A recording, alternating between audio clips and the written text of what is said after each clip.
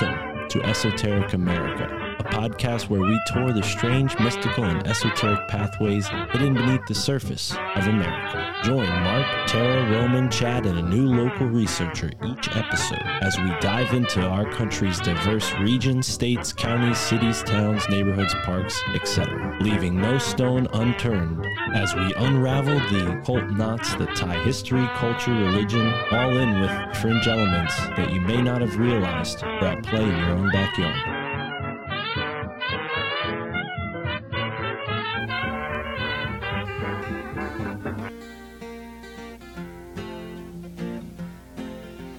Drove a herd of cattle down from old Nebraska way. That's how I came to be in the state of Iowa. I met a gal in Iowa, her eyes were big and blue. I asked her what her name was, she said Sioux City Sue. Sioux City Sue, hoodly-hoo. Your hair is red, your eyes are blue. Swap my horse and my dog for you. Now Sioux City Sue, hoodly-hoo. Ain't no gal as true as my sweet Sioux City Sue. Well, I asked her, did she have a beau? She said, yes, quite a few. Still I started courting my sweet Sioux City Sue. The first time that I stole a kiss, well, I called her stealing too. I asked her, did she love me? She said, indeed I do. Sioux City Sue, hoodly-hoo. Your hair is red, your eyes are blue. Swap my horse and my dog for you. Now Sioux City Sue, hoodly-hoo. Ain't no gal as true as my All right, ladies and gentlemen, here we are back again on Esoteric America. You know who I am. Got my lovely girlfriend here next to me. Tara, hello. Say hello. Hello.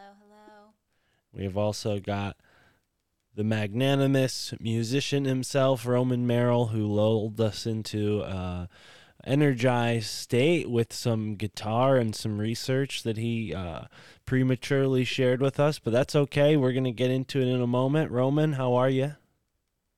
I'm doing well, sir. Glad to be back here again, gentlemen and gentle lady. Right on. And of course, the man from Detroit probably stepped out from his Stargate to be on this Zoom call. Chad, how are you today? Hey guys, doing awesome.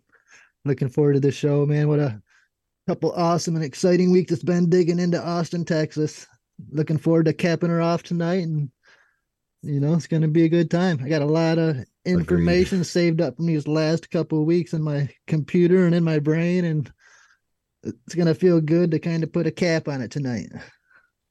Yeah, absolutely. Hopefully Emily's able to join us. She is planned on joining us as a guest. If not, maybe we'll have her on in the future to get her take.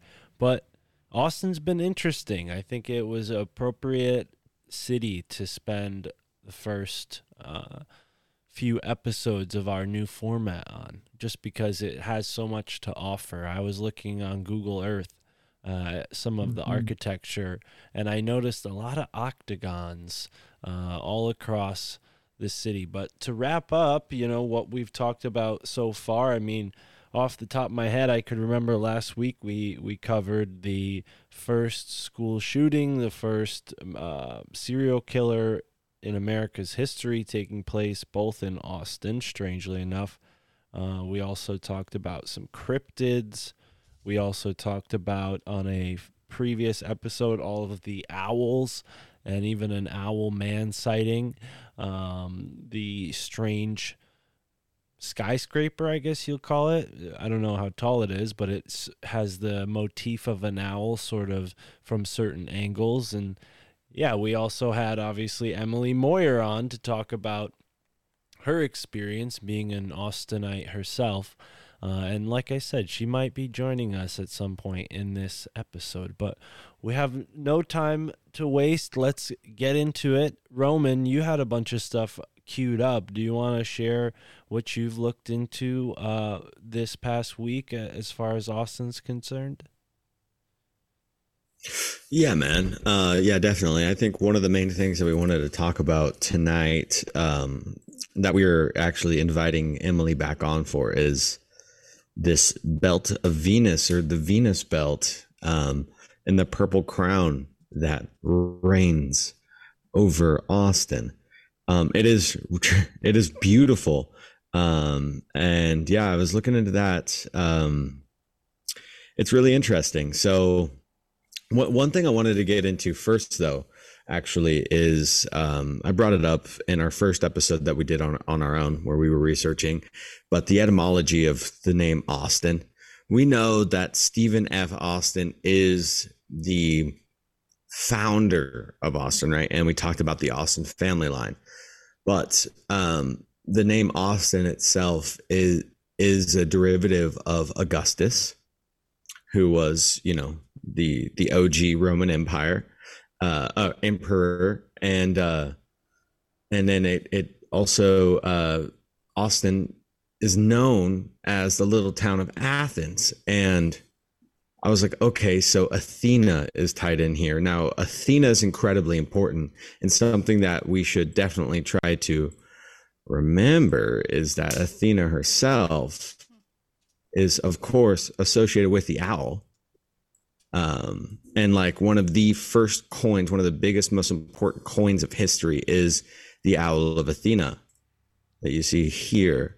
And these are some original OG silver coins back in the days of the Roman Empire.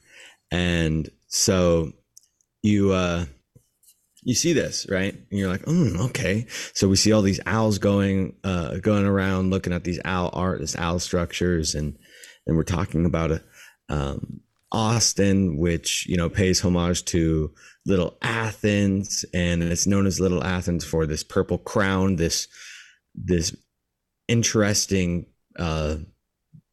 celestial event that happens at sunrise and sunset.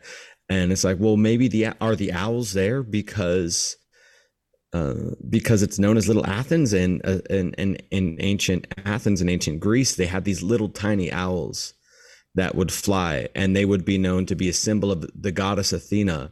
And the goddess Athena has a lot of symbolism tied to her. She was, the daughter of Zeus, of course, and she's often known as the Virgin. But she's also known as the goddess of knowledge and wisdom.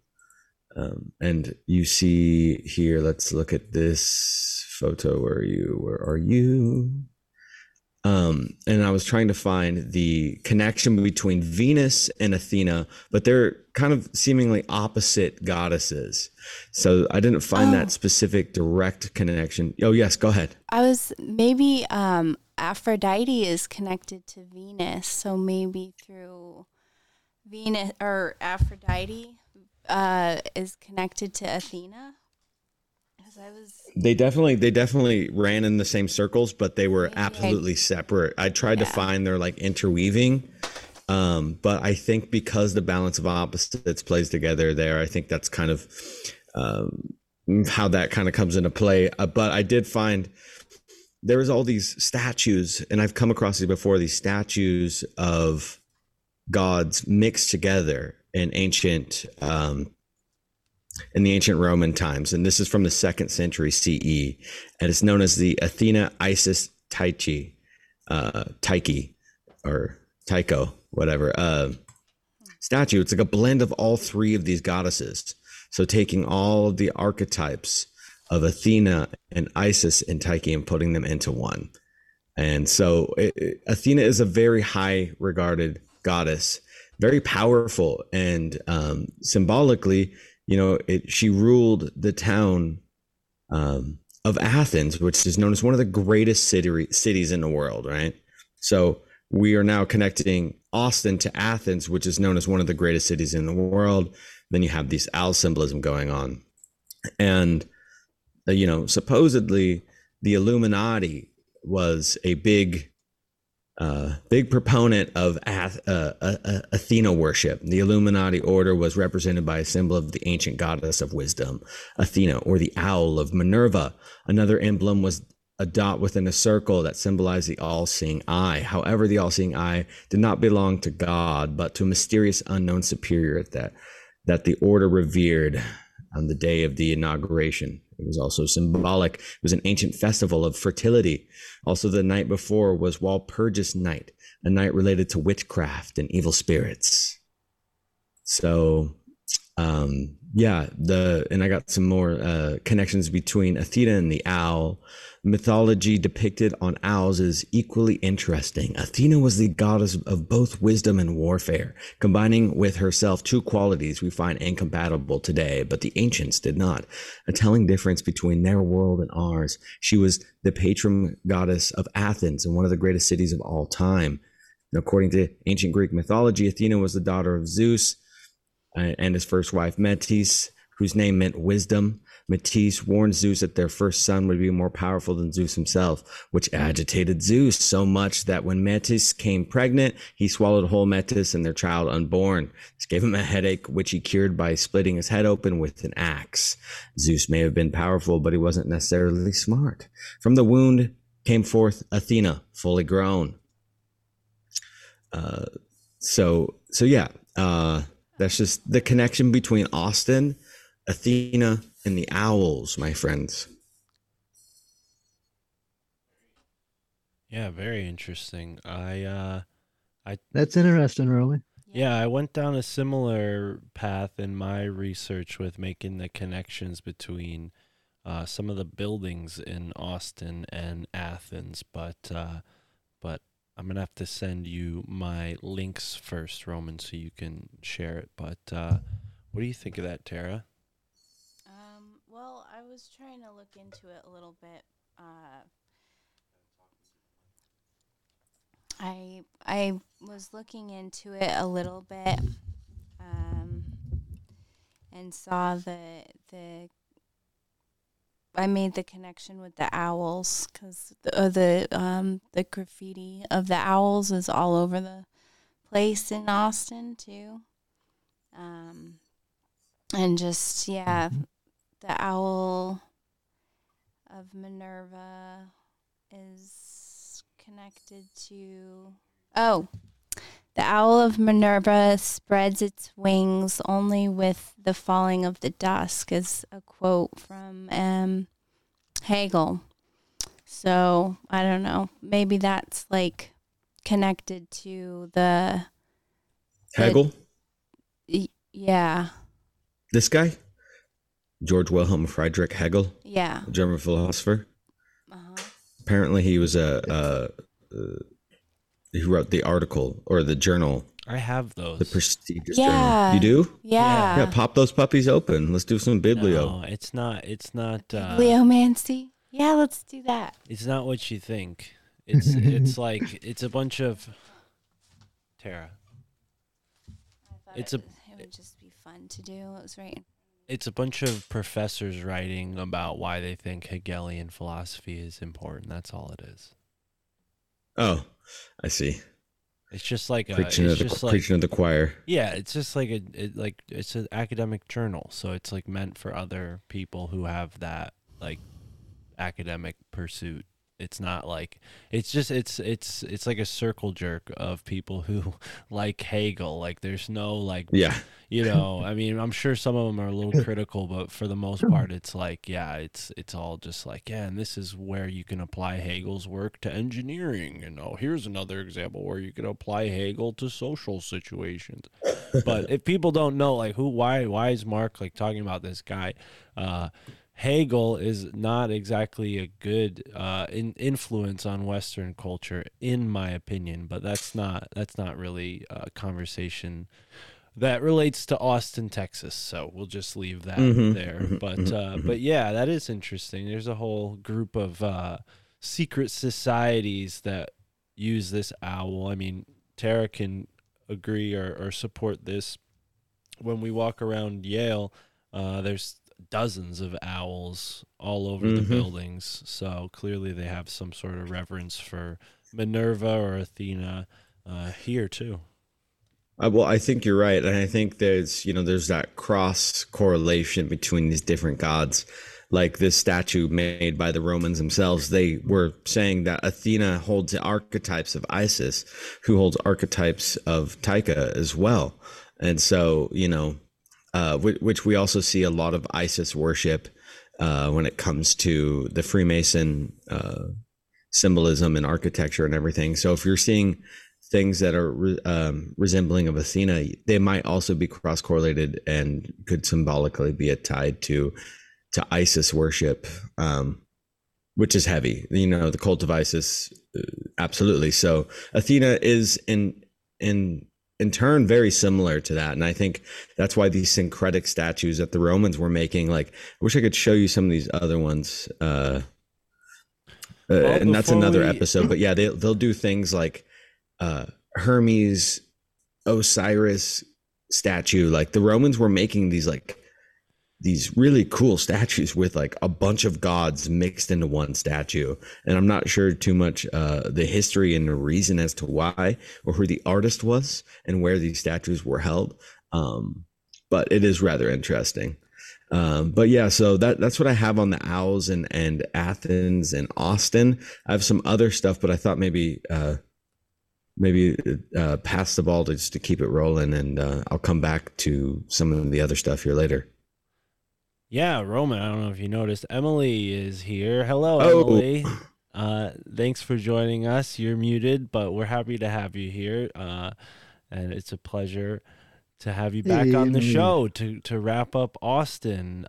Hey, how are you I'm so today? sorry. I'm good. I was thinking I was going to get the link on Facebook from Chad, and for some reason I forgot. I don't know why. I'm always confused as to whether Michigan is Eastern or Central time. So when he was like, it'll come at 7:45, I'm sitting there waiting for it to come at 7:45 my time on Facebook. So many apologies. I was actually here, but confused. So anywho, glad to be back with you. I've been listening. For the mix up. That's right. We've only been recording for 15 minutes, so you didn't miss much. Roman was taking us through some of the things that he's found, connections to Austin and Athens, and obviously you filled us in on some of the owl symbolism when we first spoke with you, and yeah, we found a few more examples of that, which I'm sure you might be aware of, but we wanted to have you back on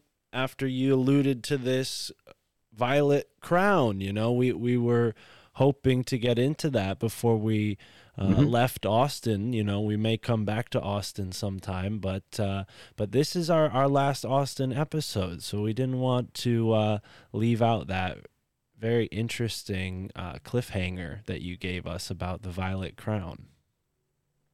So thank you for having me back. And I want to thank you guys for that awesome time I had a few weeks back.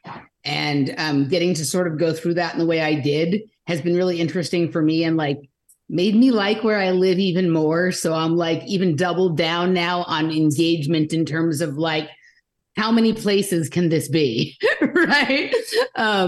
So a couple of things. We can get into owls. We can get into violet crown. I was listening to one of your episodes, I think the first one you did after me today, and I was like, I have to stop listening, because already based on the hour I listened to you guys there, I could probably talk for 10 or 20 or 30 hours, and I'm going to save everybody from all of that.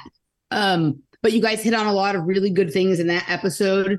Some of which maybe we can revisit here, particularly as it relates to Austin as a rainbow city and connections to the Wizard of Oz and the Giza Plateau, and the as above, so below mirrored symbolism of the rotunda and the upside down rotunda. So these are some things, as well as some of the stuff you talked about in terms of the trees, the oaks, the Balcones woods, the treaty oak. There's a million places we could go. But to answer your question for right now, as far as owls, the symbolism You guys hit it with the Frost building, and I will explain whenever you're ready for that. The Anubis disguised as an owl. There's also the owls on the bridge, which we talked about. Yeah.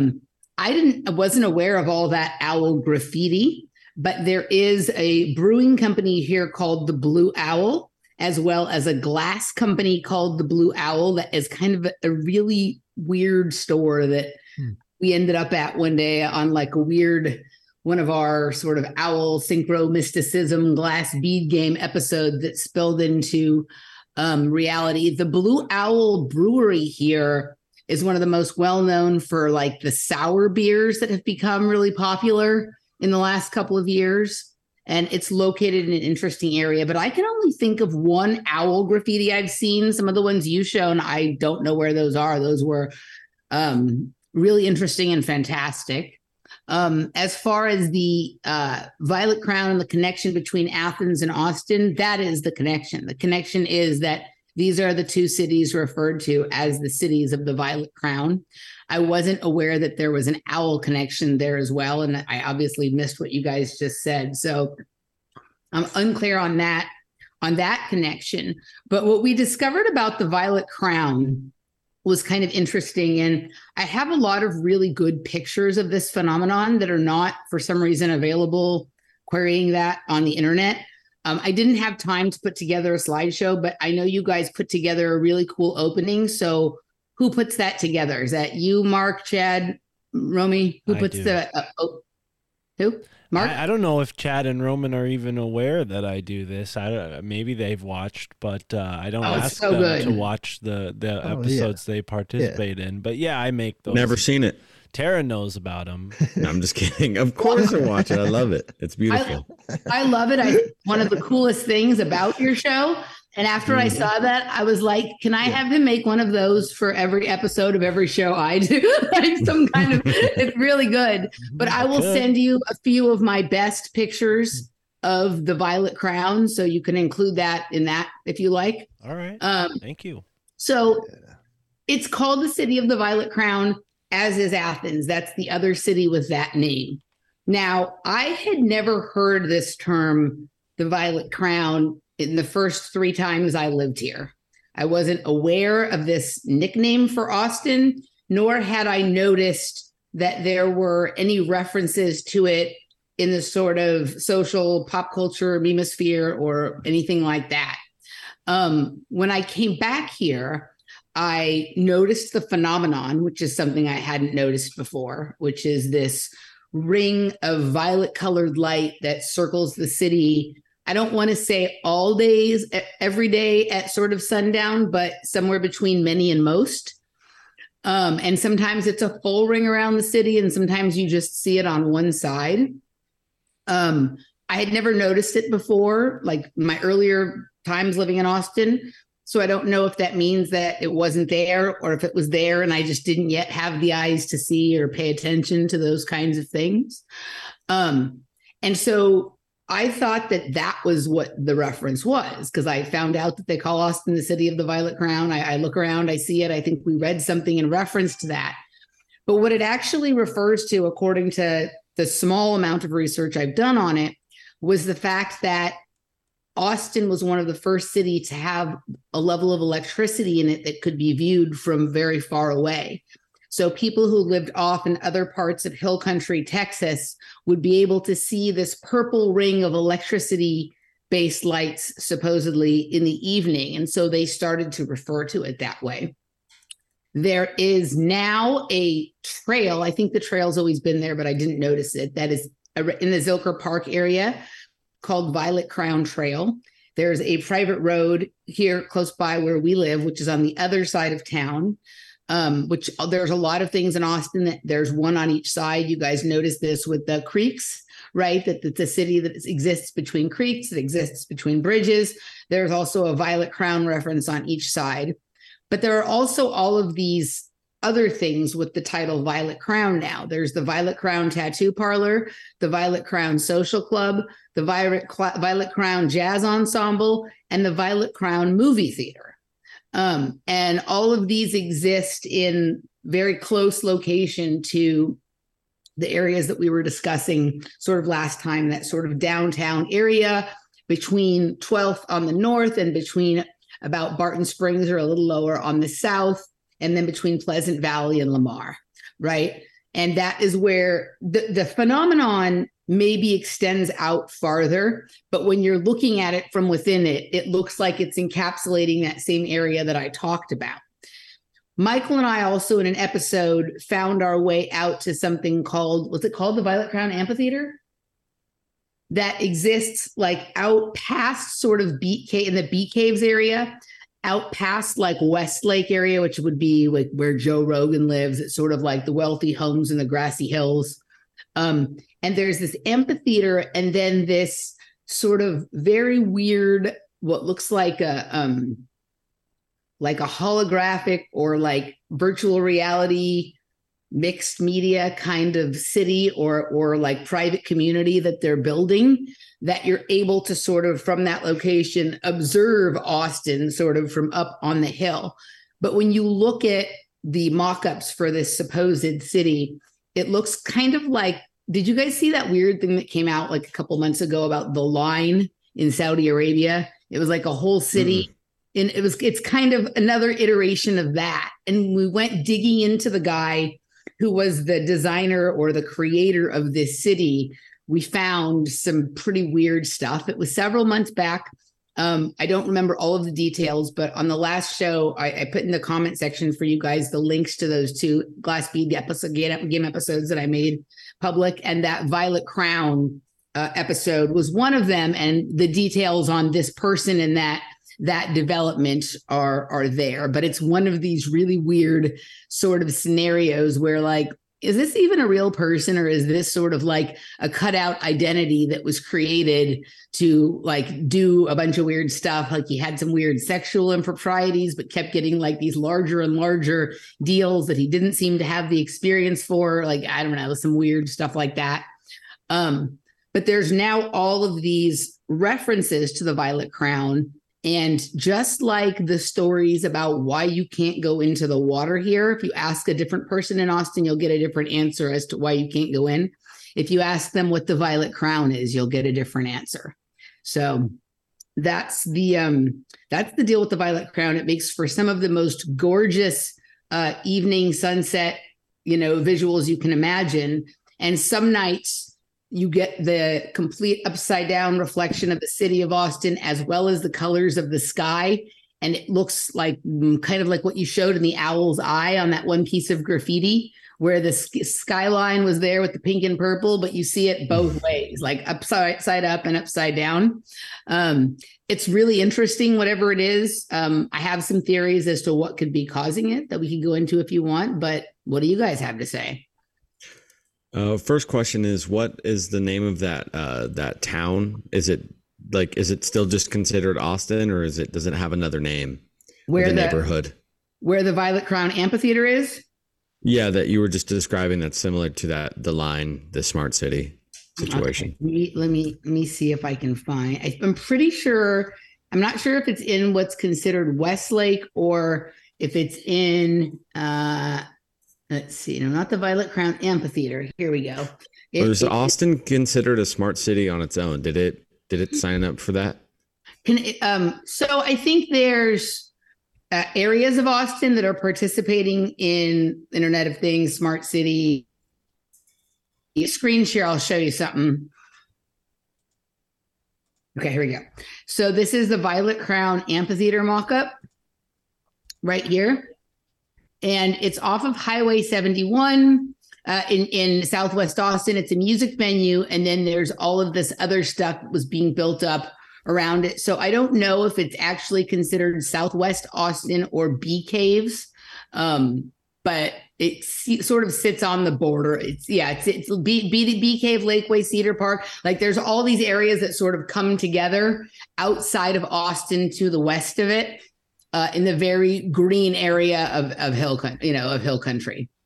But we conclude in that episode some of the very interesting videos and media that have been sort of produced, giving like a tour of what it would look like, right? It doesn't exist yet. Yeah, man, it's really interesting because purple crown automatically, first thing it kind of brings up in my mind is, purple is always associated with like the higher power, or like the royal family and the royal house. But the purple is also connected to, and violet is connected to the crown chakra. So you have the purple crown, which is the color, symbolized when you have that highest form of consciousness. The highest you can go is like that violet ray, or that color spectrum. And so, which is really cool because, you have that connection to the Venus and consciousness and love and unconditional love. But then you have like the royal family connection and all of that symbolism that goes in there. So you're like, oh, he's kind of sticky, but yeah. So there's so many ways to look at it. I mean, there's so many directions you can really kind of take with it. You can take that divine will, that divine power, that good higher conscious state, or you can go like a little darker and kind of dive into all this big money corporate owl overlords, the duat, into like this sort of secret society of homestead. I don't know which way to look at it. So I think it's a both and it's a show I recorded earlier today with Nish. We were also talking about violet and crown chakra in relation to kind of different but connected things, because at this point I think we're understanding the interconnectedness of all things. So the other thing I think about when I think of violet is ultraviolet light or black light, which for any of those who've been to like a Hot Topic or a Spencer or a rave in the 90s, that things that you can otherwise not see, you can see when it's under the black light or the ultraviolet light. Like it provides a different light spectrum, but also it highlights the unseen, like every little piece of fuzz that your cat chases around and you normally can't see. When there's a black light, you can see it, right? So it's that frequency highlights the unseen, and it's not a mistake that you see like the li-fi and the weird lights in certain areas of town, under bridges where homeless people live, where there's a lot of strange incidents. I think that this creates a field for a lot of unusual sort of anomalies, but it's also, like you said, with the crown chakra, I think as we sort of push the energy up and elevate in this way, things that have been hidden in plain sight are going to become plainly obvious to us, right? We're going to see that there's a lot of stuff that has been the lore of legends and myth and whatever is actually present in our reality if we have the eyes to see and the awareness to unpack what it is we're actually looking at. And that is definitely a crown chakra, capability. And then there's the, idea, we're aware of the crown chakra, but some people think that there's more chakras that exist like above our head. And this gets into that area where, indigo or violet or whatever come back around towards red, and you get that sort of magenta tone, which is like a pretty high vibration. Like when I am having, like I have a sort of light spectrum remote view kind of thing that I do in certain instances, like the highest vibration thing that shows up on those are always that color between violet and red, that like purplish magenta sort of color, right? The thing that I'm going to be attracted to in the room will always be lit like that, right? So, and can I make a kind of a random connection? Hi, Emily, by the way. Hi, Tara. Nice to see you. You too. With the crown, it's also called the belt of Venus, right? And so Venus is connected to Aphrodite, and I found that Aphrodite is connected to Apollo. Like Apollo channels the energy of Aphrodite and creates with it, and that energy is I'll just read what I have here really quick. The three graces as her inflection as the moving powers of the energy of the world, the energy of the Apollonian mind moves everywhere through the muses. Muses are inspirers of illuminated mind whom receive energy through the graces. So like that, that's connected in this book I have here, that the graces make up the energy of Aphrodite, and then Apollo channels that energy like as light. So I'm just thinking that like the muses are our creation and music, and Austin is the music capital. And I think one of the most famous, you know what I'm saying? I think one of the most famous muses was Apollonia for Sir Purple himself, Prince Rogers Nelson, right? Apollonia, wasn't she his muse during the heyday of his musical career? I think so, right? So, absolutely. That when I was looking at it in terms of the connection to Athens and Greece, some of that came up, and I hadn't thought about it that way, about the muse and the connection to music, but that would definitely be. Austin certainly has a masculine aspect to it, but the Violet Crown would be something that I would consider definitely part of sort of the feminine inspirational energy behind a lot of the creativity that comes out of here. Well, and on that note, the Violet Crown being originally named after Athens by, classical authors who are writing about this glorious city. There's a couple different explanations for what Athens actually meant etymologically, and it seems like the first one that's proposed is it means flower, or the flowering city. So that is interesting. I mean, violets are a type of flower, and also, we have this sort of feminine energy in flowers as well. So yeah, kind of all there's the flower of Venus too, that shape that Venus makes as it makes its elliptical rounds. So you guys seen that on the Tycho Brahe model where they show that the flower of the Venus too. That's kind of cool because they call it the belt of Venus, purple crown. I wonder if there is I wonder if there's like a specific astrological viewing that you can get at both Austin and Athens that makes those two significant. And what I was reading about it is because it happens in other places of the world, but it's not like exactly significant enough in a town. Like most of it happens like mountainous ranges, but a lot of it is like dust and particulates, nanoparticulates in the air that reflect off the sun. Or the anti-solar light or something like that. Yeah, I mean, I think that's one of the things that I've considered as to why I didn't notice it back in 1999, because there weren't as many particulates in the air as there are now. And so it either didn't exist or it was much more subtle or much more rare. It wasn't like I don't see how I could have I lived really close to where I live now.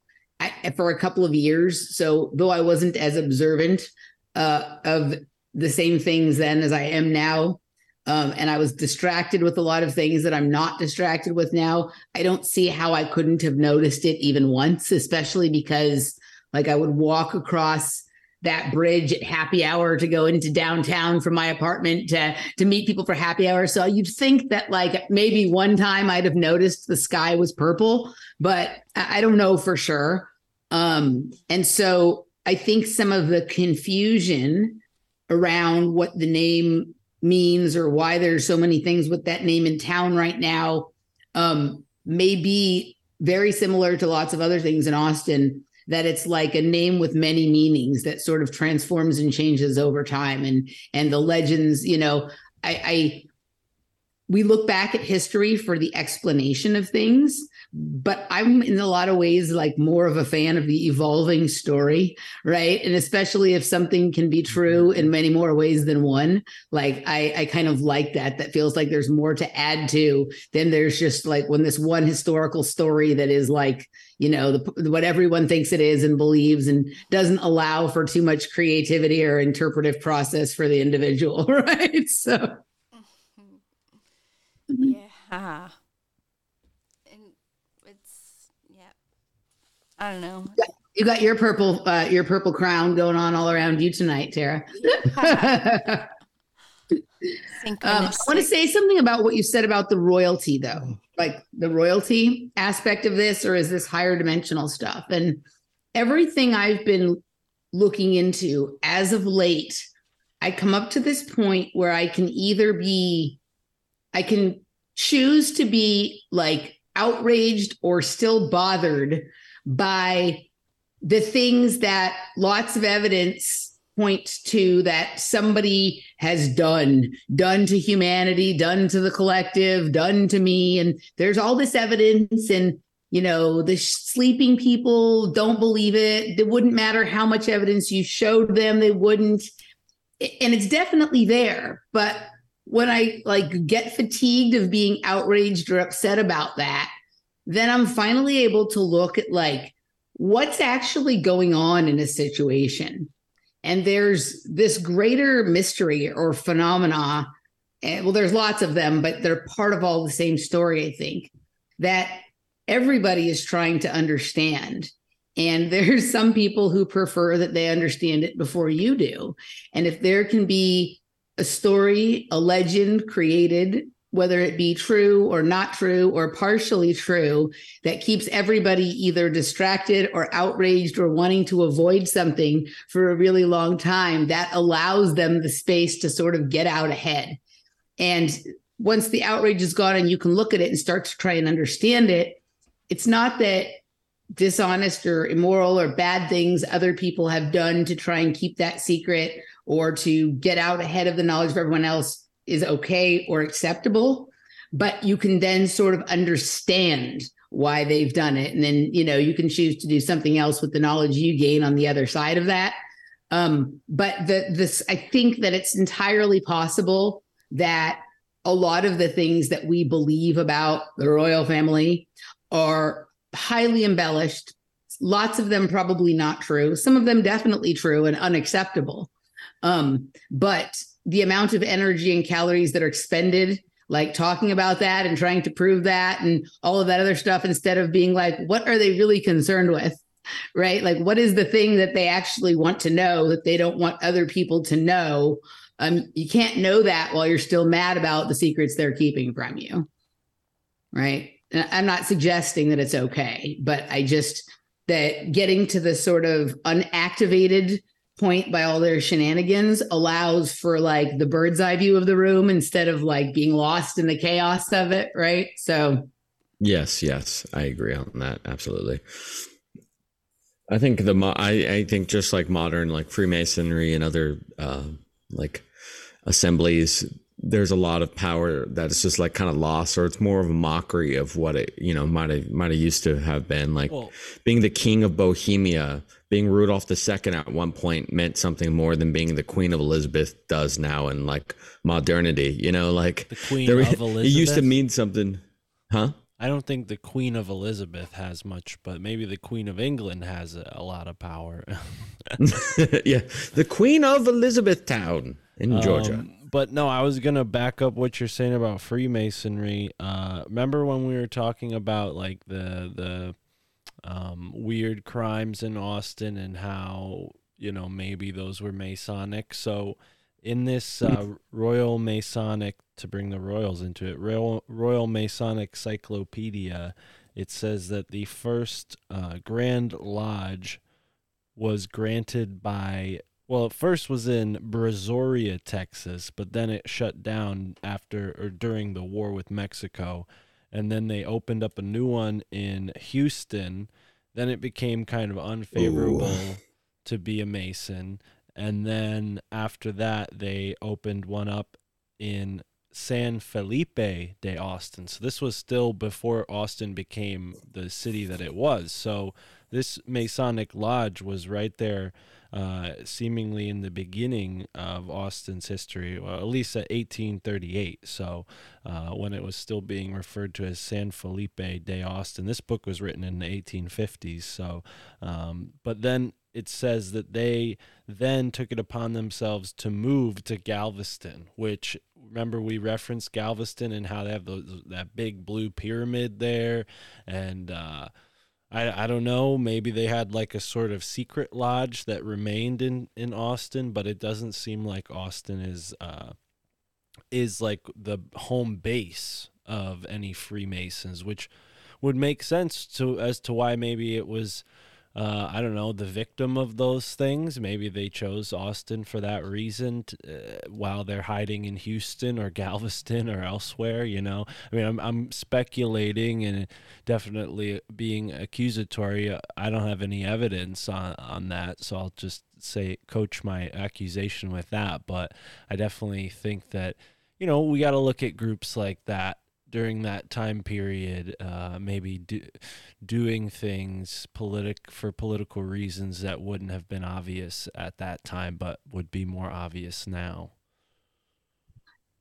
Yeah, I mean, that's where you get into kind of like, I don't know if any of you guys have ever looked into the Dave McGowan work prior to Weird Scenes in the Canyon, the Program to Kill work. Are you guys familiar with his narrative on that?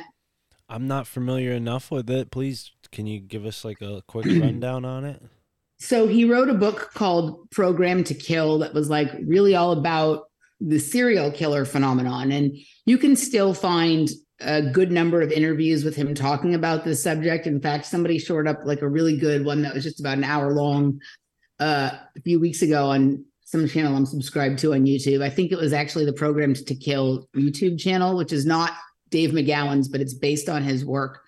And he talked about the Laurel Canyon stuff in there, but he also talked a little bit about the Program to Kill. And what he found was that serial killers largely became a really convenient and effective in multiple ways story to cover up political crimes, assassinations, things having to do with cartels, organized crime, other things like that. So you might find someone who committed one crime or two, right? And who was a screw or two loose and just sort of paint all of these other things, like tack all these other crimes on, whether they were already pre-existing in that area or when you knew like, okay, this guy's on the loose here. We can do all this stuff. We can go and take out like, these people that are problematic or know this, that, or the other thing and sort of tack it on to some of them. And some of them were just straight up patsies, the same way they are with the school shooters now.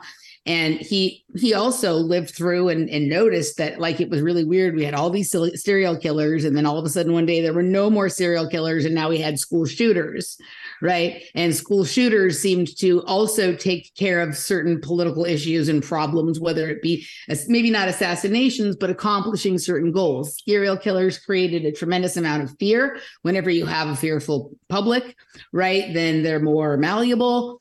But if you look at the backgrounds of some of these serial killers, some of the strange things and sort of connections and interactions they had. Like, I think he said in one interview at some point that like some of their parents knew each other. Some of them went to the same summer camps, and then also this weird thing where you have like these celebrity murder, like forensic investigators and like, detectives and whatever, who the same one that worked on this serial killer crime worked on this serial killer crime. And so, okay, like you could make sense of that and say, well, this person is the best, so we bring them in for all of them. But like, how good are they if it took 3, 6, 9 months, 2 years, 10 years? Some of these killers still haven't been found.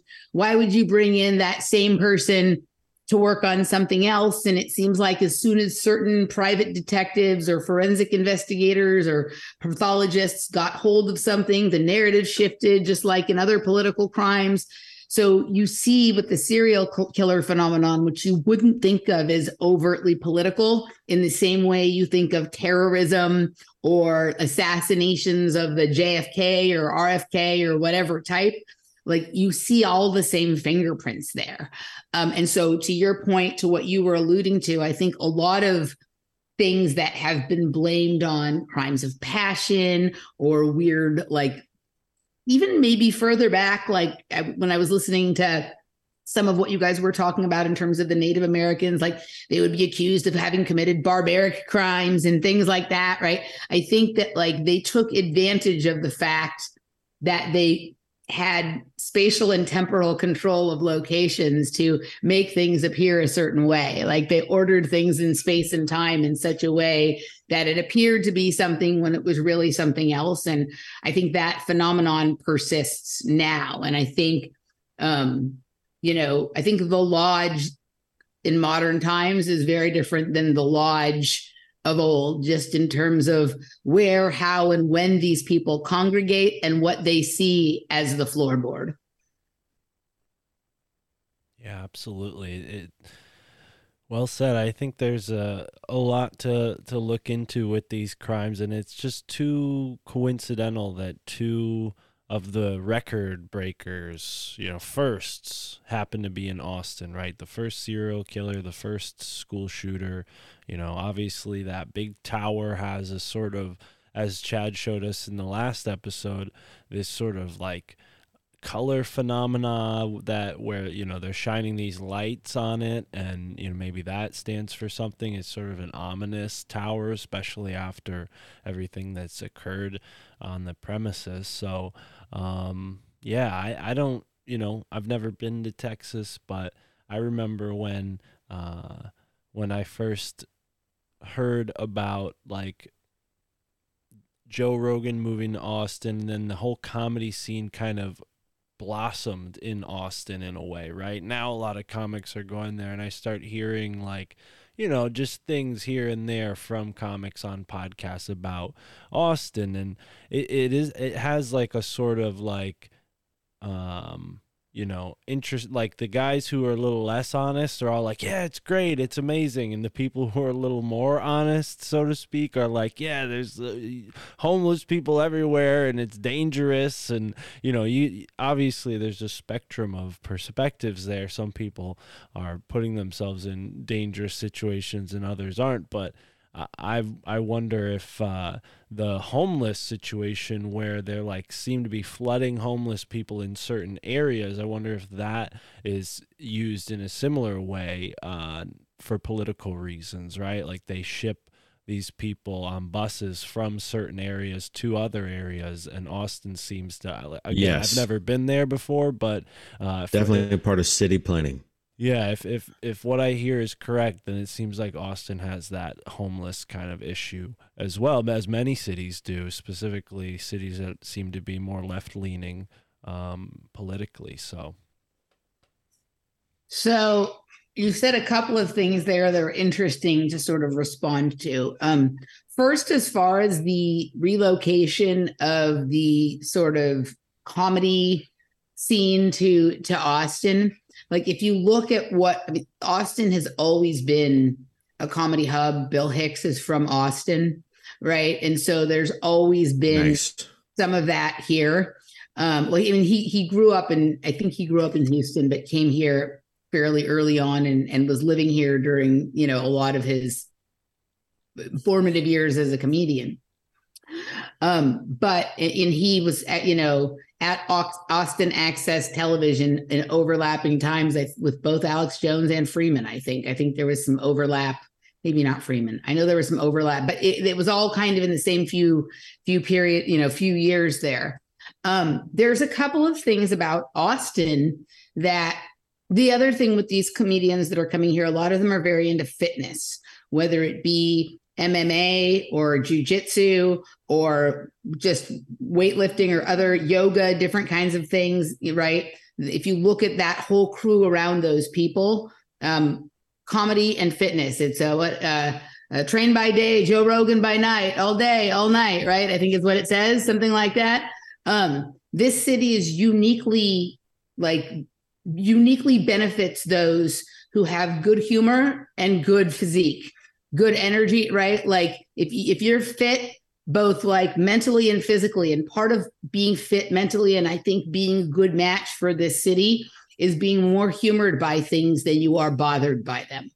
Right. And then the fitness, like this is a very much a similar to California in that it's very warm here. So people's physique is sort of important, but also there's a lot of activities to do here, right? It's warm here. There's paddling and rowing and running and rock climbing and all of this kind of stuff. It's a very sort of fitness and athletic based place.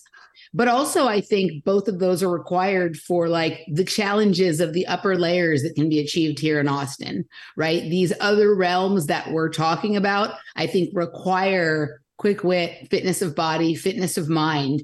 And so that is the archetype of someone who will do well here, in my opinion. Yeah, sounds very Andrew Tate, or that guy that was like around Kanye. Like it seems like there's like a weird overlap, considering what we just talked about with Program to Kill, with like these like handler types and the fitness, type, what do we call them? The personal trainers that all these celebrities have. Right, the Harley Pasternaks. Yeah, right? Yeah. I think both. Right. So I think there's the dark side of it, and then there's the other side of it, right? There's the people who are like genuinely partaking of this from their own space and not from some other kind of thing. Both things exist here. You said something else after you asked me about the comedy people moving here that was interesting and that I wanted to respond to, and I can't remember what it was. What was the other thing you said? Homeless being used for political reasons. Homeless. Yes, they definitely, like, there's definitely this weird phenomenon of like, the homeless will be allowed to congregate and build up and all this crazy stuff in one area for a bit. And then suddenly they're gone, right? Like overnight, like you don't see it happening. It's just, they're gone. And then you don't see any of them for a while. And then in another part of town, and then the same thing happens. And again, and it does seem to partially be tied to arguments over city planning and land rights and who's going to be able to build what, where, and sound. Or it does seem to be that is part of the show there. But the other thing that I've noticed about homeless people, and I could say this about Los Angeles as well, but it's a little bit different here. I think there's a lot of unique individuals camouflaging themselves amongst homeless populations. And by unique individuals, I mean travelers of the dimensional and temporal sort. And I think that's I do a lot of observing of some of these homeless camps, because some of them pop up right out here on the lake, on the trail where I exercise. And so sometimes I will look at the same person or the same group of people every day for long periods of time. And you begin to observe that not all of these people are what you first think, what they first seem to be. And some of them are definitely not there because they're fallen on bad times or hard luck or out of money or something like that. There certainly seems to be some other things going on there. And I would say the same thing about some gang members and people who are graffiti artists and taggers and things like that. Yeah. I think these groups of people some of them are very well aware of where some soft spots are, and they're pretty fixated on them, and they're leaving signs and clues as to what's going on everywhere. Well, and on the point of like people being like walk-ins, stand-ins, or even being possessed or like being vessels, I feel like that's kind of what you're alluding to. Roman, didn't you point out that there was an insane asylum that was built? Like one of the first major buildings in Austin was this insane asylum? That was Chad, but yes, Chad absolutely. Pointed that out. Okay, sorry, Chad. So Chad pointed this out, and recently I've been looking into a little bit of stuff about New Haven, and one of the things that came up locally here is this, guy who wrote the first book about mental health. His name was Clifford Beers, and he went insane, jumped out his window, didn't hurt himself, but for the rest of his life he was like not the same, and it seems like they sort of coerced him into this position, and then he wrote a book and became this sort of advocate. But from the darker angle, it seemed to be gravitating towards this episode. It seems like there's an occult reason possibly for having these empty vessels wandering around. I mean, you have this asylum movement where they're bringing all these people into these asylums. Who knows what happens to them? A lot of these asylums coincidentally are built near mounds. We've established that on this show.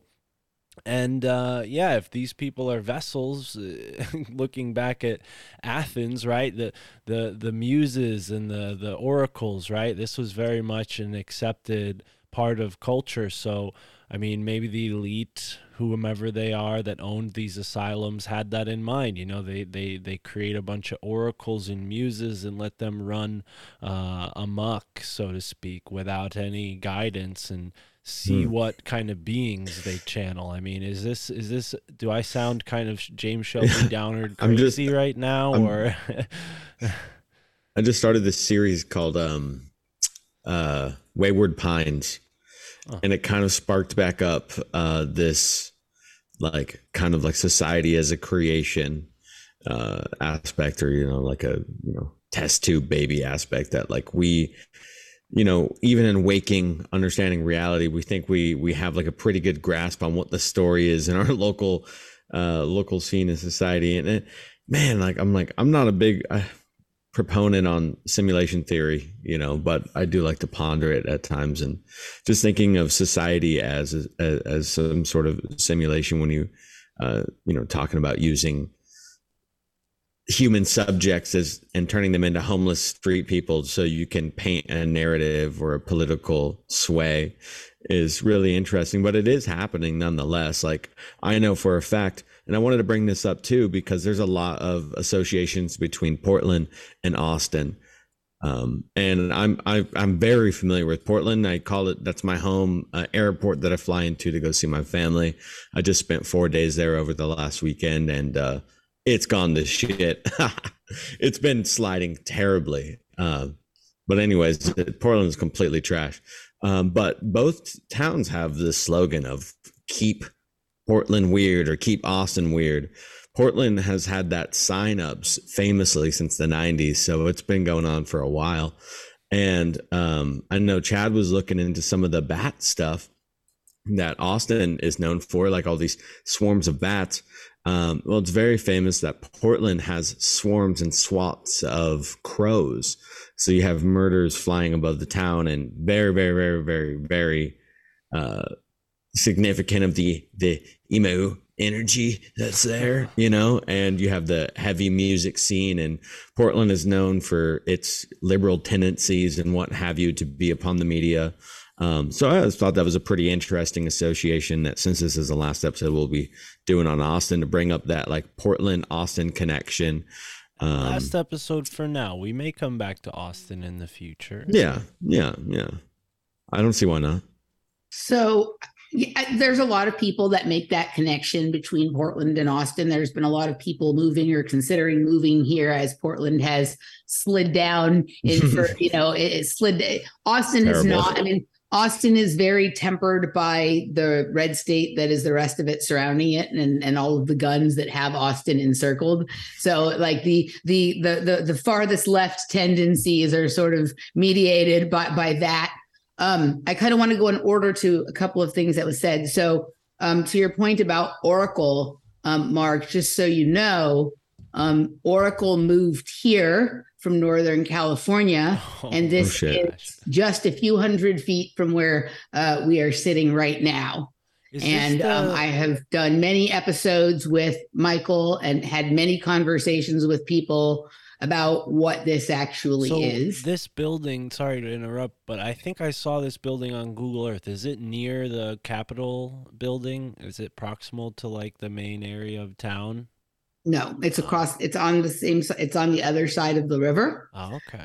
It's not far from there. Like if you were to draw a straight line, Because there's right? a weird cube-shaped building near there, and it kind of looks like this. That's there's a lot. There's some other buildings with sort of some similar strange shape. yeah. But this is just right near me here. In fact, one of the Violet Crown roads is on the campus of Oracle there. I think it's a private road.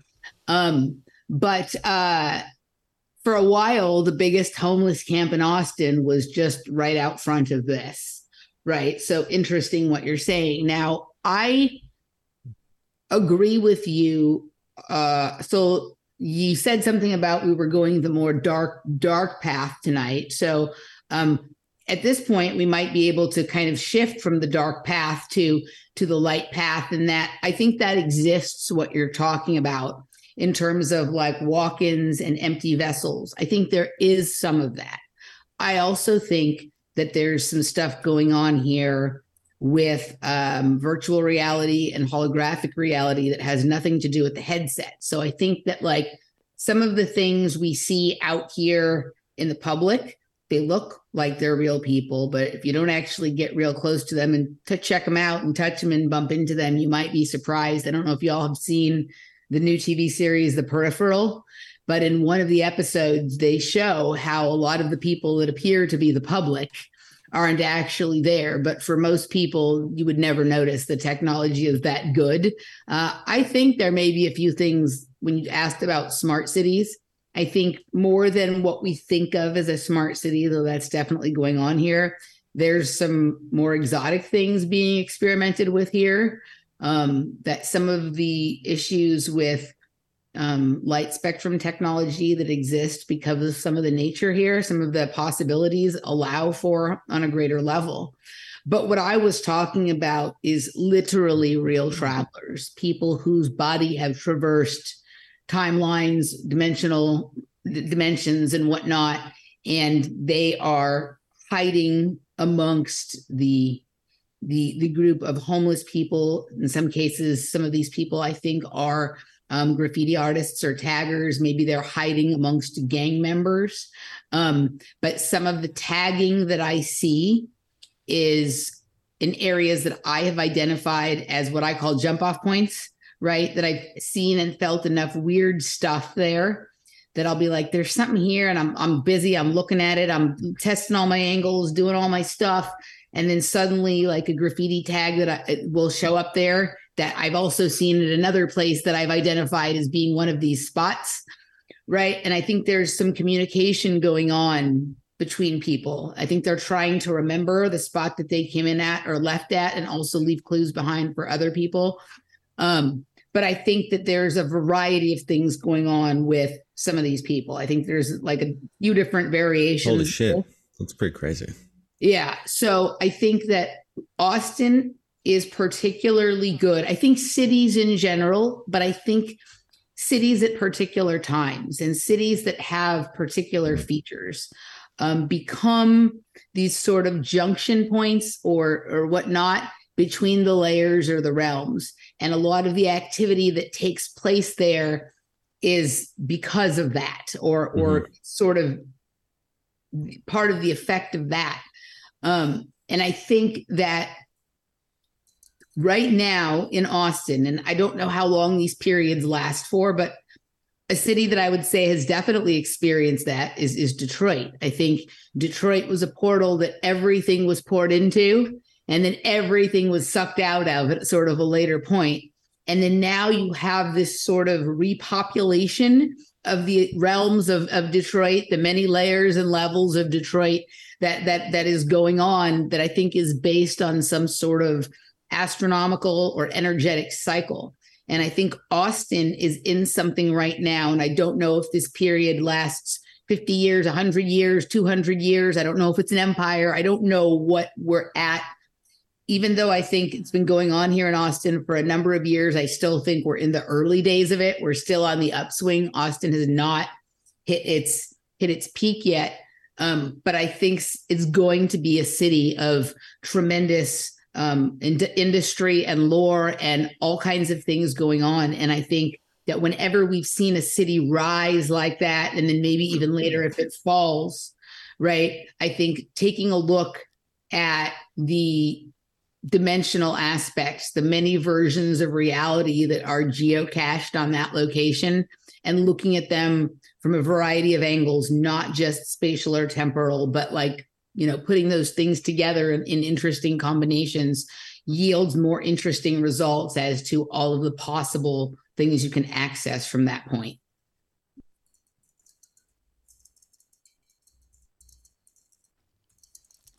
Would that be like talking about how, like in one of the last episode that you were on, the graffiti with the rainbow, and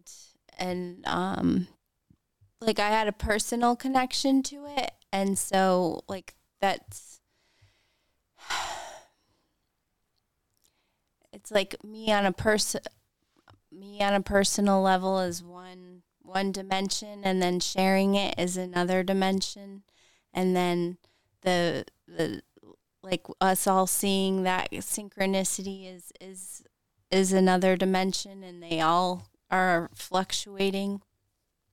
And when you sent me the email where you were sharing that story, you told me, and then in the email, and then I told Laura, and then right after I told Laura, there was one person coming towards us on the trail with the Pink Floyd shirt, and then another person, right? One after the other, right? So this all gets into it, right? Yeah. But that I see that Romy has his Pink Floyd shirt on tonight, right? And that was the sort of rainbow spectrum that we left off with the last time I was on. And I did want to chat a little bit about some of what Chad showed in the next episode you guys did as it relates to the sort of pyramid painted in the crease of a building downtown, which I have also featured on a couple shows that I've done.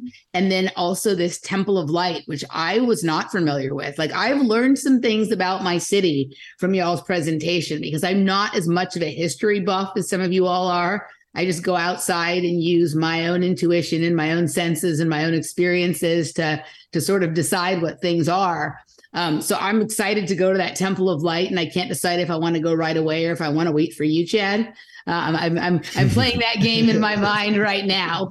But that pyramid that you showed is one that I showed as sort of like the capstone or the cherry on top for some narrative I was doing in one of my shows at one point with Michael. So I kind of wanted to talk a little bit about Austin as a full spectrum light city, as a rainbow city, its connection to the Wizard of Oz, which I think you also brought up, Sarah. And we can talk also a little bit about the mound in Butler Park if you want. So whoever wants to take me away in the direction you want to go to, I'm game for any way you want to play it. Go ahead, Chad. We haven't heard much from you yet. Go for it.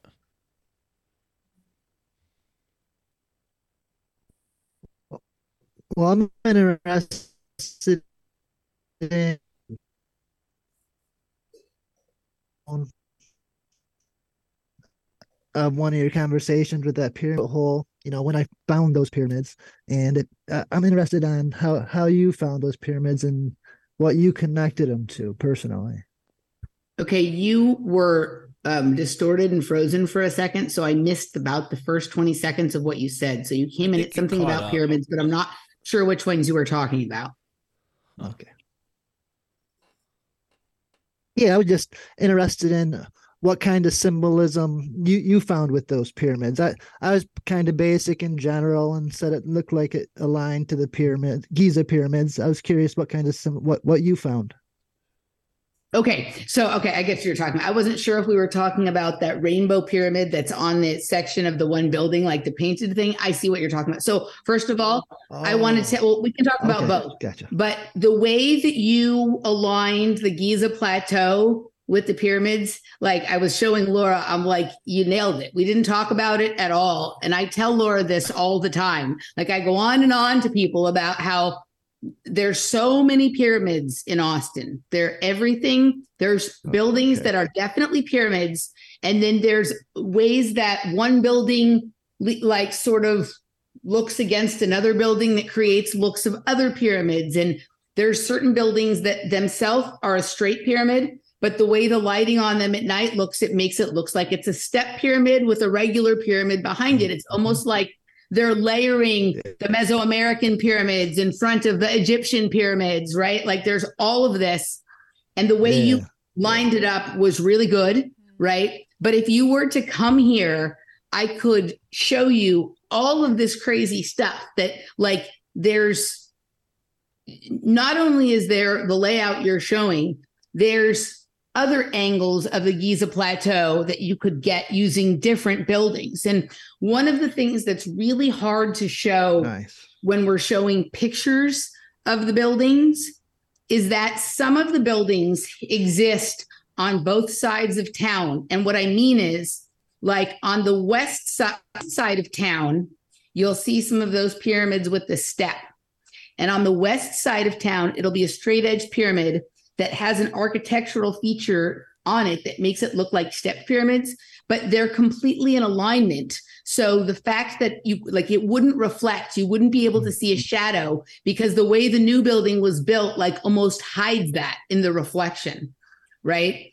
And then there's all of these buildings in Austin that from one angle look like they are a rectangle or a square building. But when you actually get to the right angle to look at them from, they're triangles or pyramids this way. And then some of them also look like it coming down this way. This city is so psychedelic. Like I could just move you different points around the town and you would think that the same building you thought was one thing from one period of some civilization was now something else important in another civilization at another time. And it's the same fucking building, right? Yeah. From the apartment that I live in, next to the Oracle, who can see all things, right? We have a 7th floor, we have a rooftop. And the angle, like the rooftop has like the business center and all that kind of stuff. It has the pool. It's a very mid-century modern building, which I think is the best for examining this kind of stuff. But it comes to a corner that I think is the best angle to look at downtown Austin from a little bit of distance from. And when you look at it, if you sort of look this way, you see the Giza Plateau. There's an angle you can look at it where it looks like the fucking Champs-Élysées in France. There's another angle you can look at it where it looks like the Golden Gate Bridge connecting across the water there, right? I think there's something that they're doing with Austin that like whatever this portal is, it's an access point to almost any place in any time, right? And it always looked amazing to me downtown. But when I realized that it was all these things, like we had eaten some mushrooms, when we were done, we went upstairs, we looked at the city, and suddenly I saw all this stuff. And now I can see it sober in the afternoon. And, you know, I can point it out to people. It's easier to point it out at night. But it took sort of that extra vibration, the little extra knowingness that comes with that for me to sort of develop that sort of awareness and confidence that what I was seeing was exactly that. But yeah, and the building that you showed, the Owl building, the Frost building, that is also Anubis, right? So if you look at it from one angle, like there's many angles you can look at this from, and there's a lot of lore about what this building actually is. And the idea is that the people, the architects who designed the buildings are from Rice University, and their symbol is an owl. And so their owls were taking over Longhorn territory here in Austin, right? It's a good story. And then there's the 33 floors and the masonry and all that stuff. But if you look at it straight on from the corner point of my apartment building over there, you can see that that thing's Anubis, right? It looks exactly like Anubis. And those striped parts that are his coat of armor, they look like particle accelerators. They look like sort of a stacked linear particle accelerator going up instead of this way. And when you were talking about if your spirit or soul is as light as a feather, how does it go? Say it. You said it. If your heart is lighter than the feather, you're allowed to pass on to the afterlife, and you are reincarnated. Right.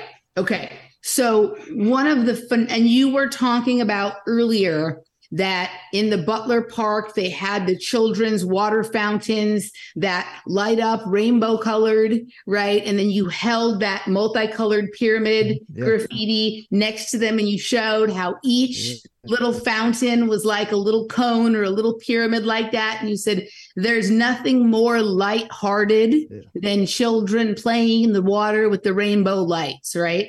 And I think that is the magic of this city. Like there is the sort of, what was the other side of the prayer or the saying you said about Anubis with, if your heart is light of a feather, there was like a darker side to it too.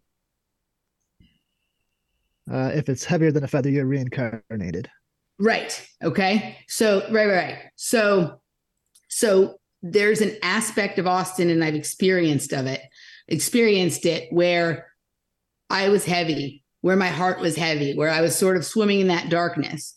But when you're in that sort of lightheartedness, that playful, more humored by things than you are bothered by them, there are realms and realities to this location that you can experience that just are not available. Like the same thing that looks amazing and magical to me now, when I was like in my drug stupor, like at a certain point, like all felt like dark and like everything was wrong and the reality was not welcoming to me and all of this kind of thing. So like in that saying and with that building, and you have like the owl that is kind of ominous and creepy and that aspect of what you said, and then this lighthearted thing, it's very true of the energy in this city and like which versions of it you're going to get to experience based on the way you meet it.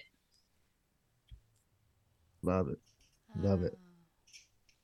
So I guess the big question for me would be, all that being said, architecturally, do you think the architects all got together and did this intentionally? Or do you think this was destined for Austin? I think about this all the time, right? Like I think about how, because I know what Austin looked like the first time I visited here, the first time I lived here, and what it looks like now and all the times in between. It has to have been that someone had some foreknowledge. And I think what happened is I think that somebody or many people, I think the secret societies and the architects, and which is another way of saying Freemason in some level, I think these people are travelers. I think they extend themselves into other spaces and places and times, and they get a peek.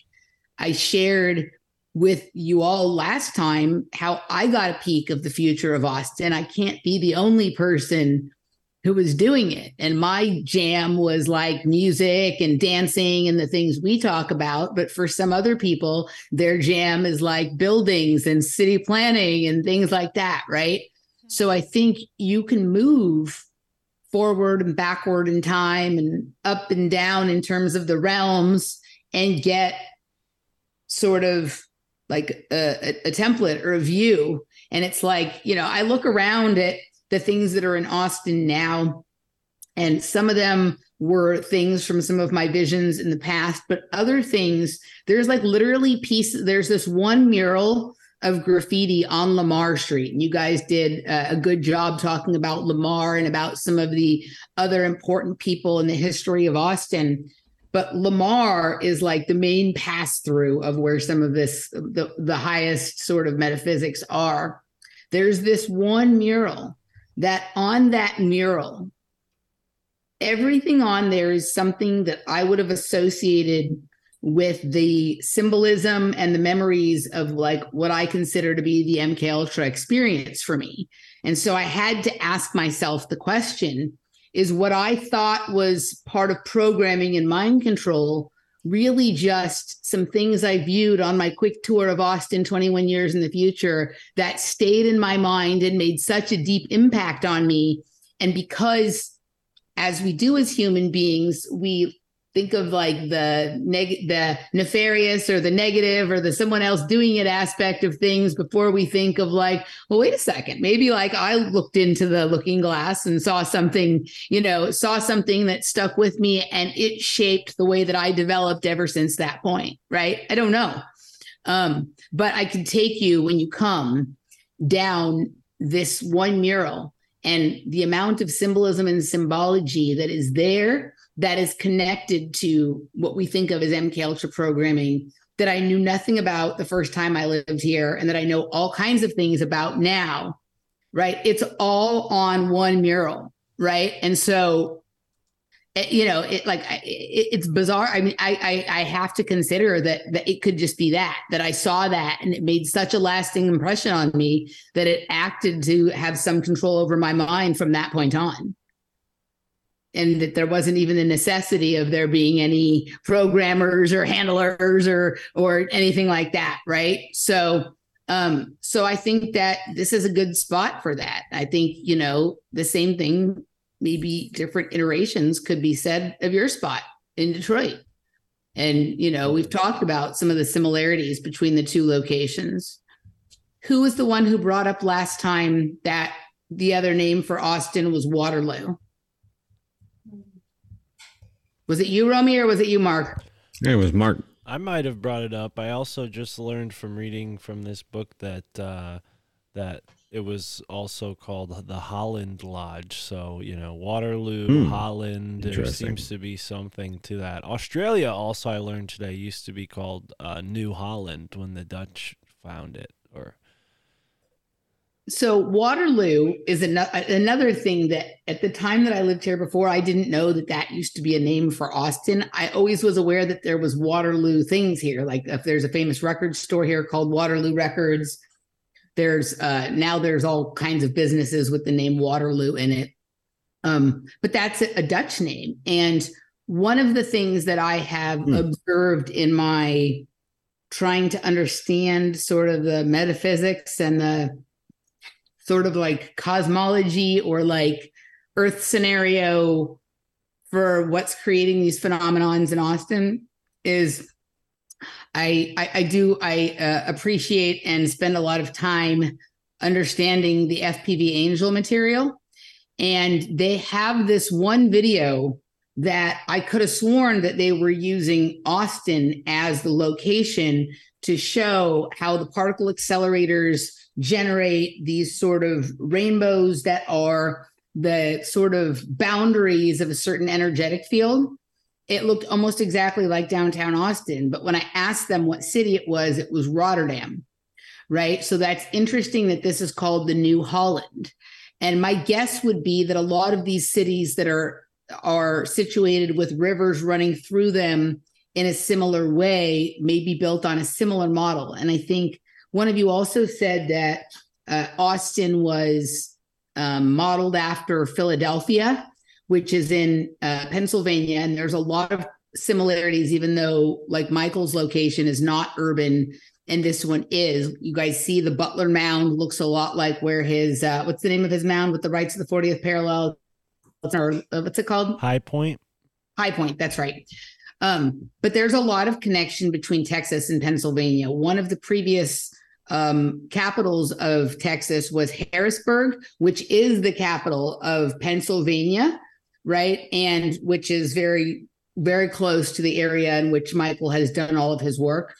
So you see a lot of these sort of signatures of other locations here. But the Rotterdam video and the way it shows how the effects of particle accelerators create this sort of rainbow, sort of almost like turn the city into like a spinal cord with like chakra points and colors that sort of make up the city. And Michael and I did a whole show sort of about this, was really interesting. So finding out that I guess somewhere in my head, I understood that anything that ends in Lou is a Dutch name, but I hadn't thought about it. And I certainly didn't know about the New Holland Lodge.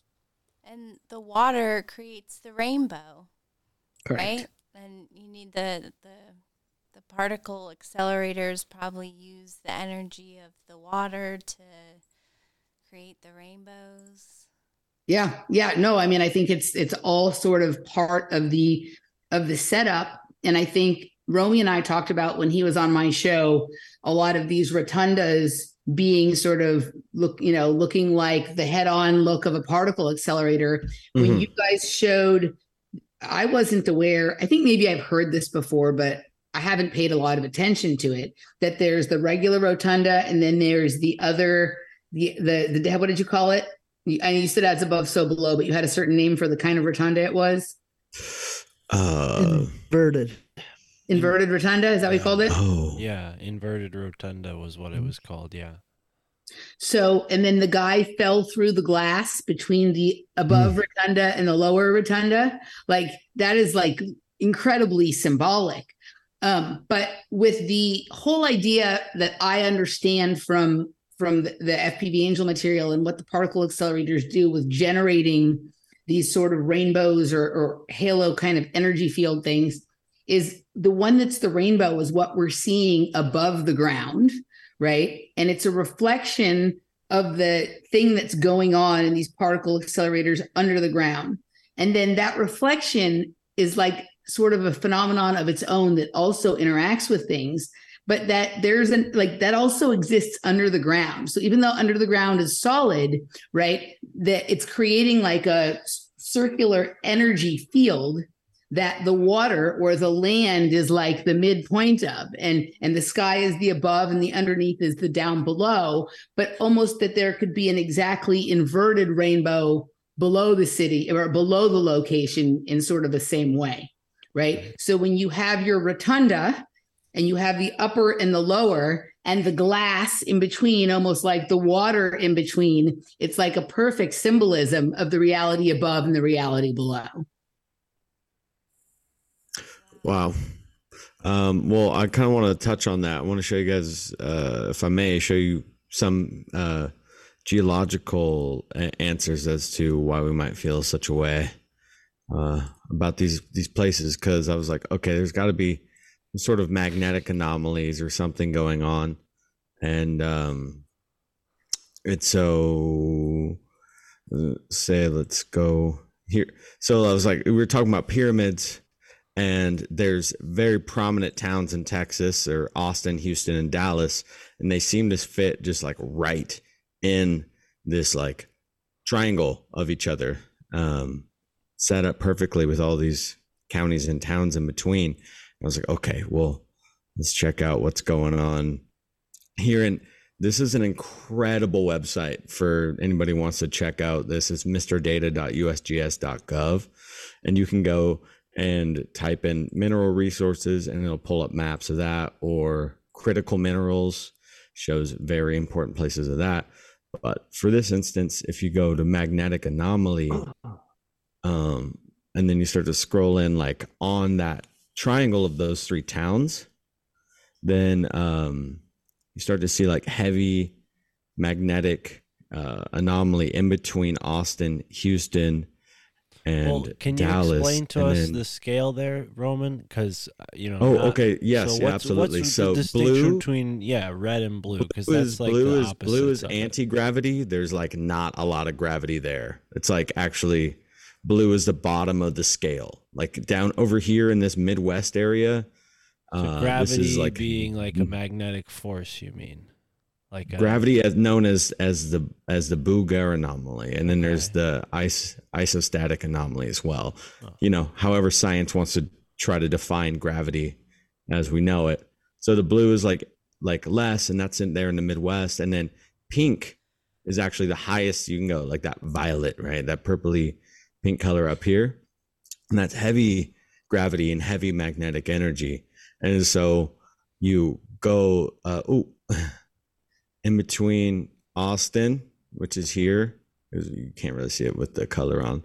See Austin, Houston, Dallas. We're in that little triangle, and then then you hit it, and then apparently like right here in the centerfold in between Austin, Houston, and Texas and Dallas is just heavy pink. And you scroll out, and there's a lot more gravity action happening over here, tectonic magnetic energy, where, we had the founding of the country and all that stuff, and then the less over here. And I just thought that was interesting because, it all kind of ends. It ends in Austin here. Like this is where the hot pink ends. So it's like if you were to go from like New York all the way to Austin, you'd be like, boop, oh, right here. This where where the magnets end. I guess this is where the magnets brought us, and where we just decided to establish Athens or some shit. I don't know, but thought that was interesting. Very cool. Well, also, if you remember what we were talking about earlier with like the violet and then above the violet going back towards the red, that same pink color is almost like what you're showing there. That is really interesting. Some of those areas that you were showing are in the way that Michael and I have looked at things where a lot of the most anomalous things are. Somebody shared with me like a New Testament map of the United States that has Texas basically as Egypt, right? And so the fact that there's this pyramid between those locations and what Chad was able to show is interesting. But one of the other things, like the magnetism thing is really interesting, and understanding magnetism and electromagnetism and gravity and anti-gravity, all of this stuff goes in with many of the things we're looking at when we're trying to figure out what's really going on here. One of the things I've been looking at in the last couple of weeks, and it was funny because as soon as I started looking at this, we got the announcement of the achievement of nuclear fusion. You guys seen all the hubbub about that in the last couple of weeks, but I stumbled onto something called magnetic mirror fusion. Holy shit. I haven't had the amount of time that I need to dive into it to like really understand it. But on an intuitive level, it explains to me a lot of what I'm seeing with the architecture, with some of that really reflective glass we talked about, Romy, when we did a show together, right? And some of these buildings and the way that they reflect in one another. And I've done some really interesting shows with JJ Rain-DeBlanc about this as well, and talked about it with other people. But a lot of the setup for magnetic mirror fusion looks similar to the particle accelerators and these sort of endpoints of particle accelerators. But it's a way of setting up like a confined space plasma field, that sort of energy, like it's its own energy field, and it has its own sort of rules, law. It's like creating a boundary around certain anomalies, right? Like it's its own plasma field. And so I'm thinking about that with like this pink area that you showed, and that, I mean, if you think about that, that was all along the Susquehanna area that Michael shows on the East Coast. I don't know if you guys ever follow. His name is Mud Fossil University. Have you guys looked at any of his videos? Oh my goodness, yeah, we've been aware of him for a while. Actually, some of his work is in Connecticut, like right in North Haven. He's found a bunch of really interesting stuff and looked into some things that were pulled out of the ground in this like ancient tar pit of some kind that they have, but we'll get into that when we cover Connecticut soon. He talks about that whole area that Michael covers with the Susquehanna mystery is like, he thinks that's the carcass or the body of Quetzalcoatl, right? And he has like another dragon up on the West Coast and other ones in different places. And he shows, if you look at all of the like drawings and art and stuff that's been generated about some of these mythical beasts, like he can lay them over some of these geographic anomalies, and it like matches 1-to-1 in the same way you did with the pyramids and the buildings and stuff like this here, right? So some of those areas that you had highlighted are the same as some of the ones he looks at.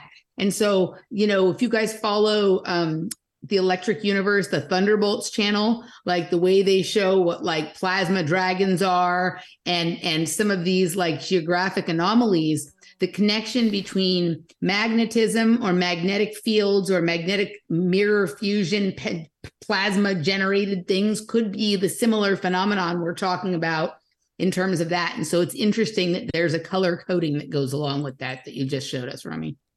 Oh, wow. It's funny about the magnetic mirror thing is one of my favorite occult books, I like to call it, was written like in the late 1800s by this guy, P.B. Randolph, and he was like running cahoots with Madame Blavatsky, and he wrote this book called Seership, The Magnetic Mirror, and it's all about doing these like clairvoyant experiences to enhance your psychic powers by getting in a room with mirrors and placing magnets close to your body and doing different experiments. And, and now we have this magnetic mirror fusion, kind of talking about opening portals and whatnot. And, but occultists have been playing with that for over 100 years now. That's kind of crazy.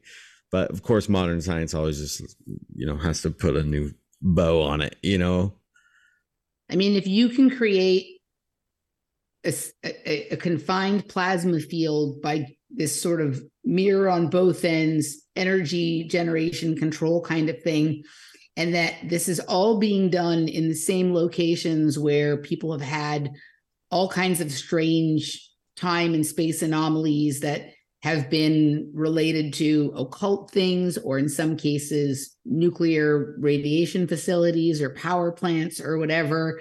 But if it's really this like sort of generating access to other realms or sort of transcendent clairvoyant seership experiences, whether you're actually going somewhere else or just seeing somewhere else or something, is fascinating to consider.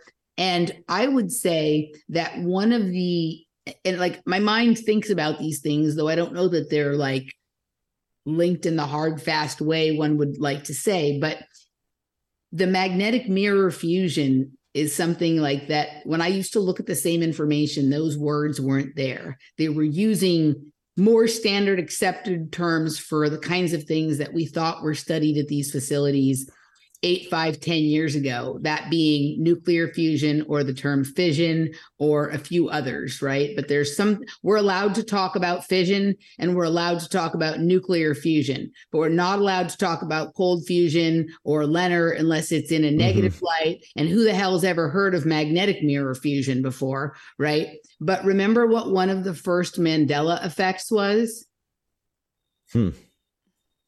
We all thought it was mirror on the wall, but they said then it was magic mirror on the wall. Right? Yeah. Hilarious. I thought the There's the first clue. Mandela effect was the Nelson Mandela one. Right. But when it got like when everybody started paying attention to it, it was Berenstain Bears and mirror on the wall, right? You're right, yeah. I agree with you, though. That was obviously the what generated the idea. But Mandela is the mirror, man. It's all the letter M, baby. It's that liquidy water of the conscious time void. Right on. Well, we have some messages from listeners. People who want to get in touch with us and tell us about their experience can email us at esotericamericapodcast@gmail.com. But while we have you here, Emily, maybe we ought to ask you what your thoughts are on the Scarborough building, because according to this listener, there's been a bunch of ghost sightings, even one that her husband had encountered. So maybe you're familiar with that building? I just want to make sure. Hold on, I think I'm muted. Okay, no, I'm not. I just want to make sure I'm not confusing it with the different building, because I had something pop right to mind, but I don't want to confuse it with. Okay, yeah, this is an interesting building. Okay, so this building, I've been to this building before. I don't think I've ever been inside this building. This is an interesting building. I really like the front of it here. Let's show so people can see. I was thinking it was a different building than it is, but it's not. But I've definitely seen this building. This person had said that there was ghosts. And actually, I feel like, is there a bar in this building? Maybe I have been to this place. I think we went to a cocktail bar at this building. What was the story that this person was sharing? So they say that while working overnight completely alone and locked in, he, referring to her husband, was spooked so bad he packed up his tools and called the guard. He was working in a steakhouse doing some repairs that could only be done when the kitchen wasn't full of staff, and he was leaning into the machine he was servicing with tools in both hands. He was focused and busy. Suddenly, he got a cold chill up his spine and the hairs on his neck stood up. He felt something pinch him on his right side above his belt. Not a little pinch, but like a pinch using your knuckle and thumb rather than your fingertip and thumb. He immediately stopped what he was doing and called the security guard and packed up his tools and left. And she mentions at the beginning that him and the security guard were the only two people in the whole entire building as far as he knew. So, that was their experience there at the Scarborough. I think I know who the message is from. I think I know this listener because I know there's a listener here in Austin whose husband repairs restaurant kitchen equipment, and I imagine Shout out that there's to Bub's probably Bird Bear. That's their email. Bub's Bird Bear. Yes, I know her. So actually, I used to work right near that building, and I do think I've been to a restaurant in there, but I can't say that I have any experiences or I've heard much from it. But it is one of the most interesting looking Art Deco buildings, certainly like the forward facing of it of any in Austin. And I just was looking at the Wikipedia for it, and it's kind of interesting. The Scarborough Sons hired architects Wyatt C. Hedrick and Edwin C. Crissell. It's a different Crissell, but I have a cousin that is a famous architect also with the last name Crissell. It's a slightly different spelling. Wow. You guys had Edwin Waller, right? Yeah. Didn't you talk about Edwin Waller? Yep. Yeah. So that caught my mind there, that Edwin Crissell. I've never heard of that architect before, but interesting that it's the same name. And that's an Art Deco building. And Art Deco was fairly contemporary with mid-century modern architecture, which is like the architecture that I focus highly on, that the cousin of mine was famous for. What's interesting is the Wikipedia page for Edwin C. Crissell does no longer exist. So there's a link there because it existed at one time, but it has been deleted. Huh. So that's it's been redlined. Redlined. It's the one red line on the page, right? Huh. So that's kind of interesting and expanding. And it used to be called, okay, what does it say? In 1893, Scarborough left R.H. Hicks in charge of the store and moved with his family to Austin, expanding the business to a new location in the Crissell building at the 400 block of Congress Avenue. I have spent a good amount of time at the 400 block of Congress Avenue, and that's the actual Crissell building. So the same architect in that building. And also, okay, the building that you, when you mentioned this, the building that I thought it was actually the Littlefield building, and Littlefield comes up in the Wikipedia for the Scarborough building. So wow. This building right here, right, Littlefield, right there. Yeah, I did some deep dives on that fool. He's definitely a proponent in the esoteric setting up of like the university and stuff. I thought that was kind of interesting. Yeah, that guy's a big money baller. Yep. I actually think I like the aesthetic of the Scarborough building better than the Littlefield building, but for some reason I had the two crossed. Now he's got that famous haunted house in the university, if I'm not mistaken, the Littlefield house. Yeah. Another thing that Bub's Bear didn't bring this to my attention, but someone else did. I don't remember. This is why everyone should email, because when we're on the podcast, I can't go through my Instagram and Telegram and reference all that. So please email me if you want your message read and credit given. But someone said, hey, look into the Lyndon Baines Johnson Library, which, Roman, I'm going to share a link with you, and then you should share it with the audience, please. Copy that. But yeah, it's an interesting building. It kind of reminded me of the Beinecke Memorial Library that we have in New Haven, which houses a bunch of rare manuscripts. And it also kind of has this, like, I don't know, it's like a mix between, what appears to my eye like brutalist architecture, but then it also has like that federalist kind of, imperial kind of detail to a certain extent. I mean, it's definitely very like obtuse, and very kind of like plain. It's not. I mean, it kind of looks like a giant table, if you ask me, right? Like it doesn't really look like your typical library, I guess. So, the architecture that you're talking about, brutalist architecture, it's funny. This is also the second time today that I've talked about this, like in completely different ways. Nish and I were talking about this earlier. I'm quite fond of brutalist architecture. And the reason I'm fond of it is because I think it's scaffolding for whatever your mind can project. So many of the brutalist buildings, whether they be in the United States, in Cuba, in the Soviet Union, which those countries are more associated with it, because that was a style during the heavily communist periods. The buildings are built to Pythagorean principles in a lot of cases. So even though they don't look as ornamental as some of the cathedrals and Tartarian style buildings and whatnot that people are very fond of, the mind can actually project that reality onto some of these structures. And when if you look at this building, there's quite a lot of government or federal style buildings that look like this. And if you guys have seen the movie Everything Everywhere All at Once, the access point to all the different dimensions was the IRS building.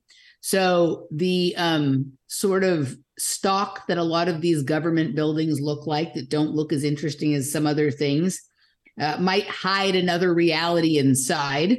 But outside, that's weird. The guy in the middle looked like Bill Maher on that painting on the wall. But the outside, if you go back to that picture from the outside, Mark, one of the things, and there was like an overhead view when we were looking down on it, that was interesting. It was the first one that you were showing. Not that one. It was like where we could see that. Whenever I see all of these kinds of layouts, and I see them sometimes on buildings or on the ground where it's like all of these black squares, it makes me think of strips of film, right? Or like my dad used to like the slide projector. Like he used to go on trips, take photographs with his old school camera, come back, have them turned into slides, and he'd do the slideshow projected on the wall.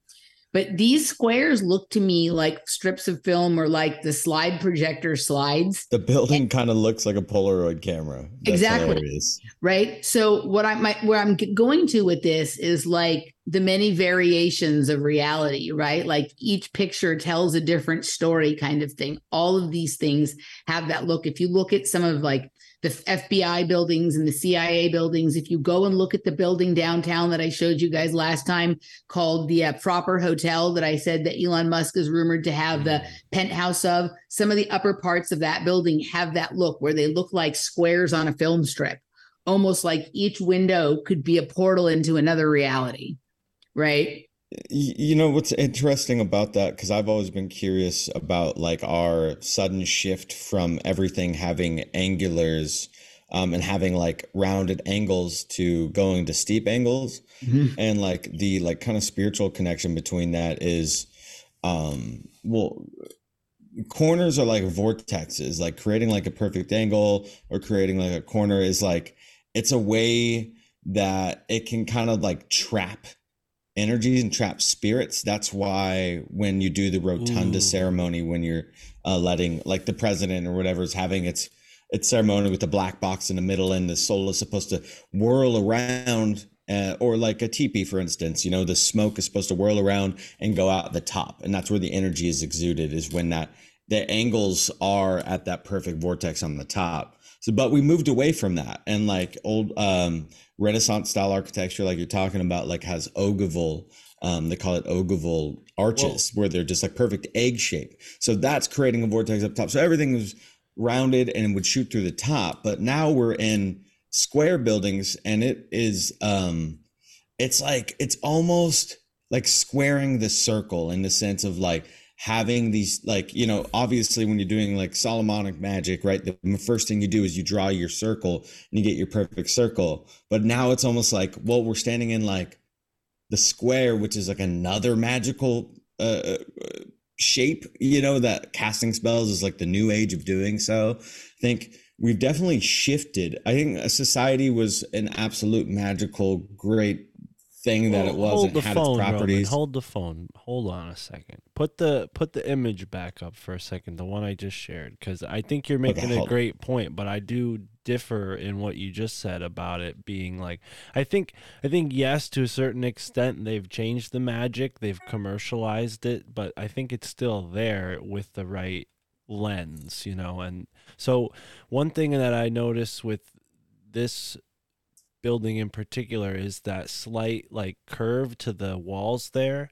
and it kind of reminds me of not only these temples in Egypt and the gate to the cemetery in New Haven, but it also kind of reminds me of those Shinto gateways, you know, in the way that you have. And I'm going to share a picture with you in the chat real quick, Roman, if you could share this next picture.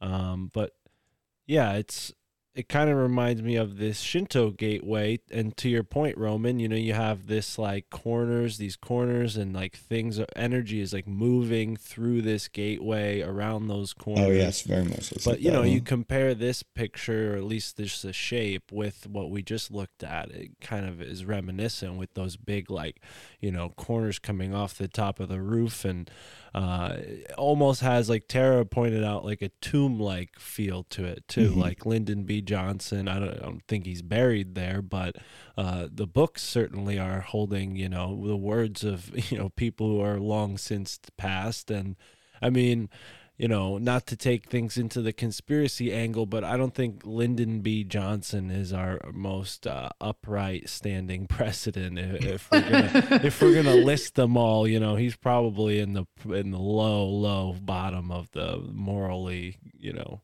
But anyways, yeah. So.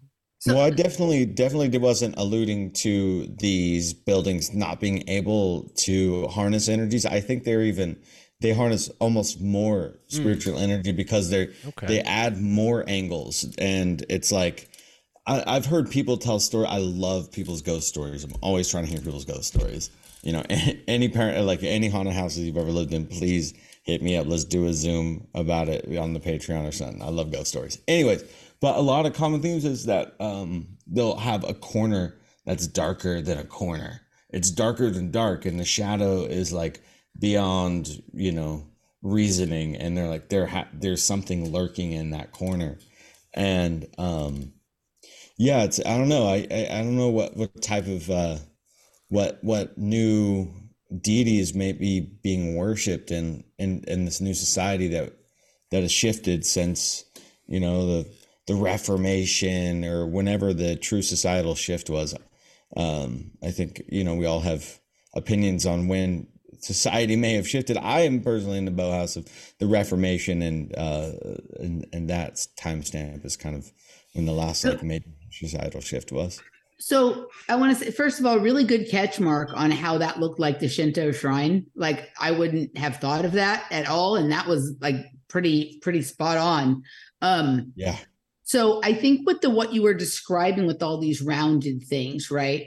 That was probably a different time in our reality, and it was almost like that was a reality being created for everyone. And when we moved to these angles, your ability to access that reality depends on the angle you perceive it from, or your perspective, right? Angles, angels. But when you look at those buildings, or mid-century modern architecture in general, which is part of why I like it, if you look at this type of thing here, right? So you have very angled, squared buildings, but you have these sort of glass windows. And on that building that I was looking for a specific kind of thing, but I'm not finding it the way I searched. But the building you were showing, the Lyndon B. Johnson Library, you've got these squares, and it's like a square next to a square next to a square. and the light is going to hit each one of those boxes at a different angle. And where the light and the glass and the angle come together, it's going to generate a prismatic spectrum.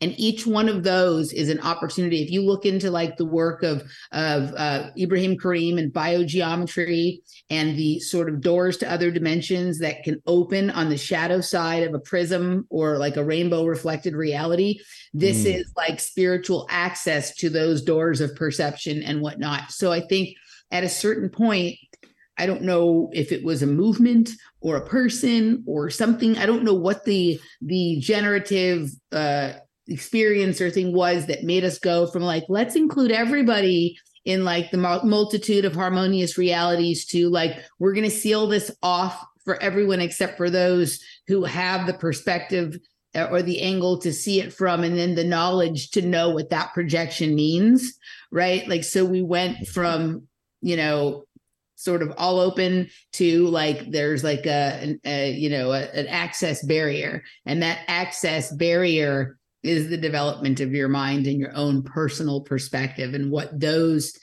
sort of angles and viewpoints, you know, elicit for you. So I think it did become more, you know, something that I don't want to say that it's like an elite thing necessarily, because quite literally anybody can do it. But for people who are spending all of their time toiling away to try and put food on the table for their family and all of that kind of stuff, they may not have the time to wander around the lake and notice that there's like this one building that has one window where the light reflects quite differently. And on a perfectly clear day, when it hits it at that angle, I see this fantastic rainbow that the other side of it is this location that when I go over there, there's something funny, like, right, that requires like an amount of leisure time that not everybody has, but that. Oh, so maybe like all these amazing architectural pieces that are going up all around Austin being reflected by this light are creating these different portals through these different specific prisms being, you got reflected. It. Oh, there you go. And that one mystical. That picture that Chad showed of the sort of very steep Nubian pyramid that is painted like a light spectrum, it is painted in the recess of a building, right? Right, kind of almost like right in, not quite the center point, but like right in an area of downtown Austin that is where a lot of this light and pyramid anomaly kind of stuff happens. Chad, there's something I cannot wait to show you when you come here that you cannot see on any pictures. But when you're looking at one of the buildings that you showed as part of the Giza Plateau, when you're walking towards it from one angle, it looks exactly like, did you ever see the Black Pyramid that Daft Punk performed in, where it was like a black pyramid and there was like a clear window cut out that they were spinning from? Did you ever see that? Yes. There's a pyramid exactly like that on top of that building. There's a clear pass through where I swear to God, like one day Daft Punk's going to be up there and whatever, right?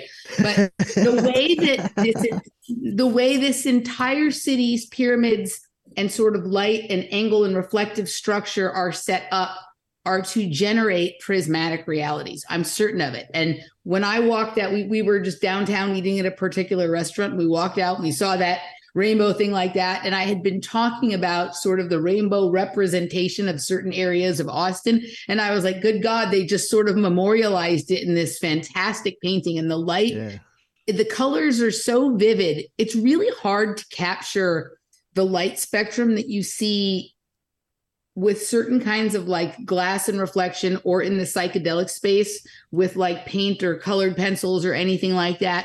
But they did a really good job getting very, very saturated tones that have that really strong sort of prismatic psychedelic feel to it.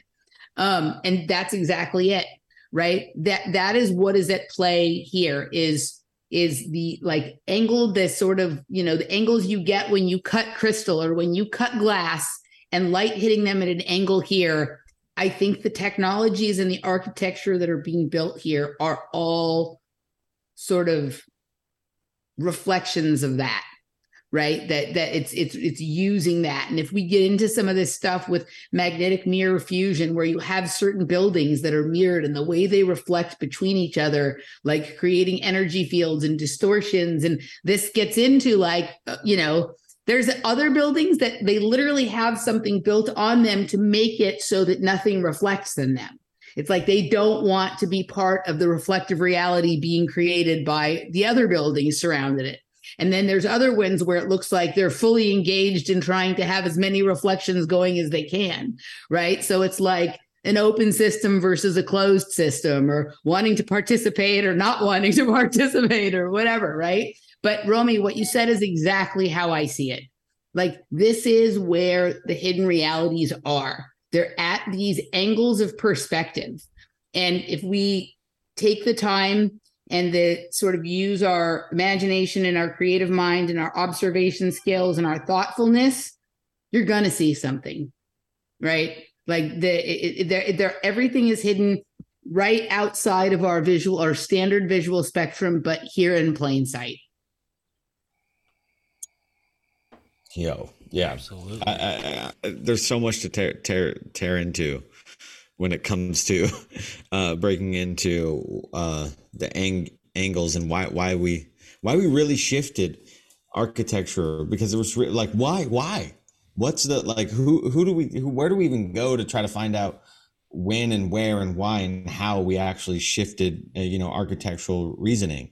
Is it due to money and resources? Have we just become, a lot of people the first thing a lot of people allude to is that we've just become more of a faster paced society. Well, it's cheaper and easier to create this way. What I think about too, I think about it like, there's only so much space in a city, and maybe, architects have this sort of idea that, well, that building's old, I can build it better, right? Like, we don't consider it from their point of view of like, oh, I'm going to create something better than that, right? And I think that's like a compromise now that they have to make with ambition and material resources, right? Like, they want to build something big and magnificent, but they're trying to cut the cost. So now, instead of using maybe what they would have used 100 years ago, that would have possibly been more expensive today than it was then, so you have steel and aluminum standing in for like cement and whatever else, right? I mean, that's just my speculation, but I think that's a lot of what we see, where people,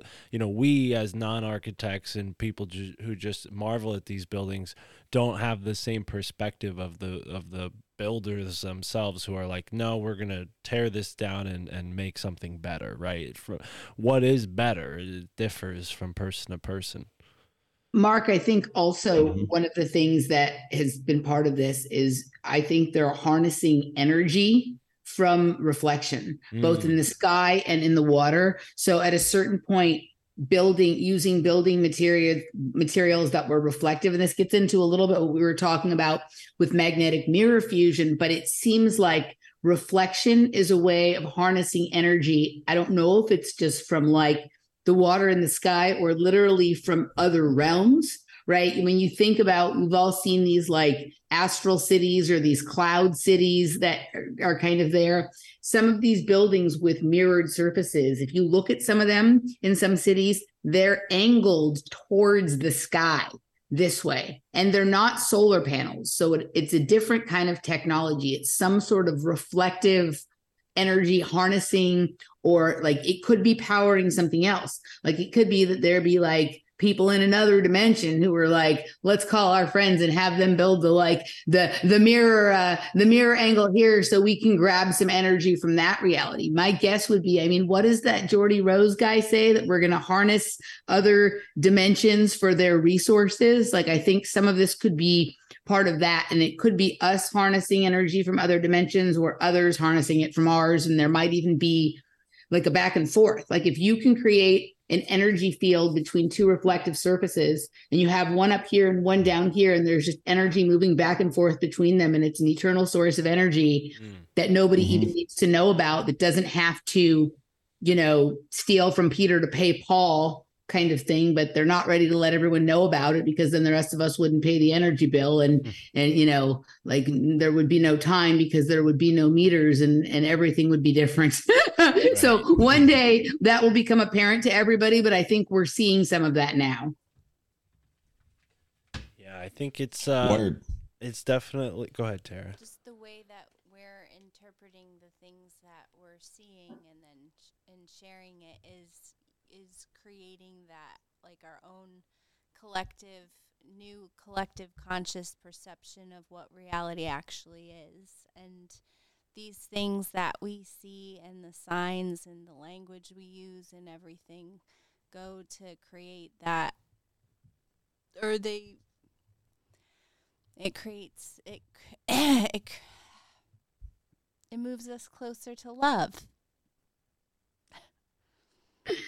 Yeah. I urge everyone, and have to remind myself of this sometimes, to spend as much time in, like, what's the flips? Like, we look at things and we're like, what are the fuckers doing? Right. But like, spend as much time on the flip side being like, what can I do? What's the magical possibility of this? Like, what is the phenomenon that lies just on the other side of that sort of outrage or upset or whatever? And I think the world starts to look like a different place. Like, I feel after all of the stuff I've done for the last year and a half, 2 years, synchronistically with Michael and having these adventures in time and space, I'm much more optimistic about my life and the future and what's going on around me than I was for many, many years. So yeah, it removes the barriers of time and space. Yeah, well said. I really appreciate that, Emily, and I think that's really the best thing that I've gotten out of this show is the responses from people who say, oh, wow, thank you for doing this, because it's inspired me to look into my own backyard. And I mean, we've only just begun, but I'm sure in a few months we're going to have plenty of people who, after finding out about our show, spend some time looking into their local area and reach out to us when they're ready. But Emily, this has been really fun. We appreciate you joining us not once but twice in 1 month to cover Austin, Texas, and I'm really glad we were able to start off with Austin, because as I said before you got on, there's so much to cover with a place like Austin. You really couldn't do it in one episode like we were doing with the old format of the show. So I hope everybody enjoys the new format of the show. We're all going to sort of huddle up after we're done recording and plan where we're going to set our sights on next. Maybe Emily has an idea for us. Who knows? But I am excited. I think we'll be joining everybody in 2023 with a new episode. So don't let me say the final word. Chad, you have anything to add before we let our audience go for the holidays and the new year?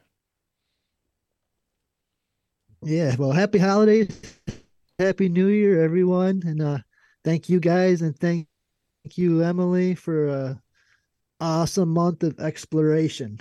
It's been a really cool month, learning a bunch of stuff we otherwise wouldn't have without inspiring. Looking forward to our next exploration into our next area. Absolutely. And Tara, final thoughts before we get to 2023? Well, my mind always goes blank, but I'm looking forward to looking into our backyard in New Haven. Yes, I'm really, again, grateful for all that I have listened to and will be taking in from all of you, and from Emily sharing what you share. And it's like, hopefully I'll be able to share something valuable one of these days. You have. Oh my gosh, she's always so hard on herself. But you have. Don't say that. Don't worry. And many valuable goodness. Yeah, and we will get to Connecticut soon enough. So maybe that's where we'll go next month. But Roman, thank you for being here, brother. Any final words?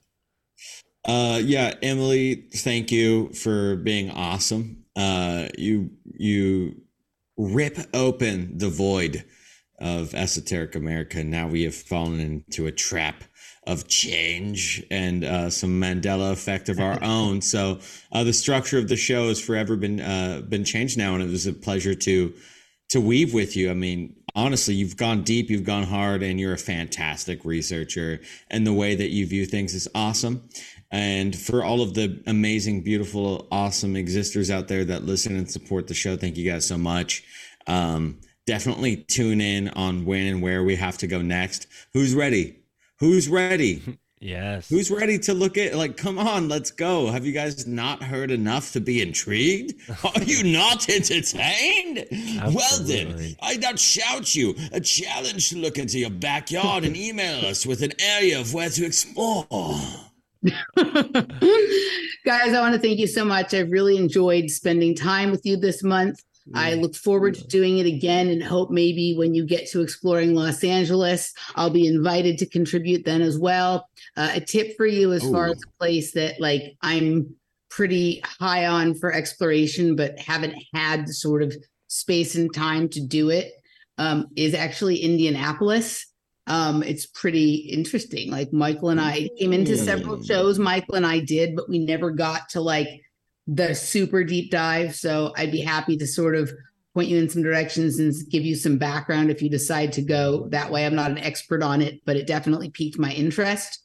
You guys are all major contributors to our community and our reality in different ways. I really enjoyed spending time getting to know all of you. Chad, I've known you for a while. I hope each of you come to Austin together or separately. Maybe we can have an Esoteric Austin live event sometime. That would be really cool to come and do a couple of days of like romping around and doing some like live research and stuff like that. And then maybe some talks or get-togethers. I'd be super down for that. Or really meeting you guys up anywhere else that you guys wanted to do something like this. So thank you so much. I appreciate the opportunity and the friendship and the stories. And happy holidays to everyone. I love it. I love it. What a great way Thank you. to wrap up 2022. Roman said it better than I can. Hit us up.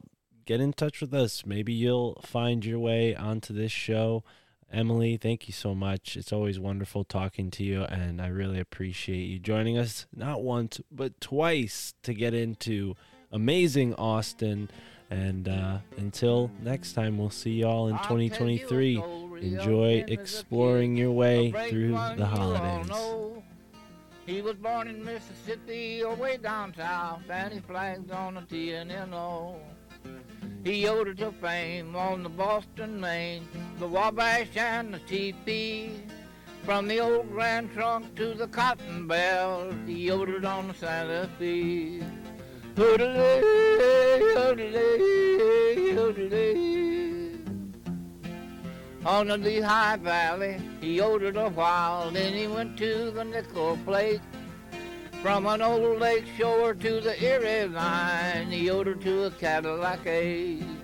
Hoodle-ay, hoodle-ay, hoodle-ay. Now he yodeled his way to the CNA, the Lackawanna NIC.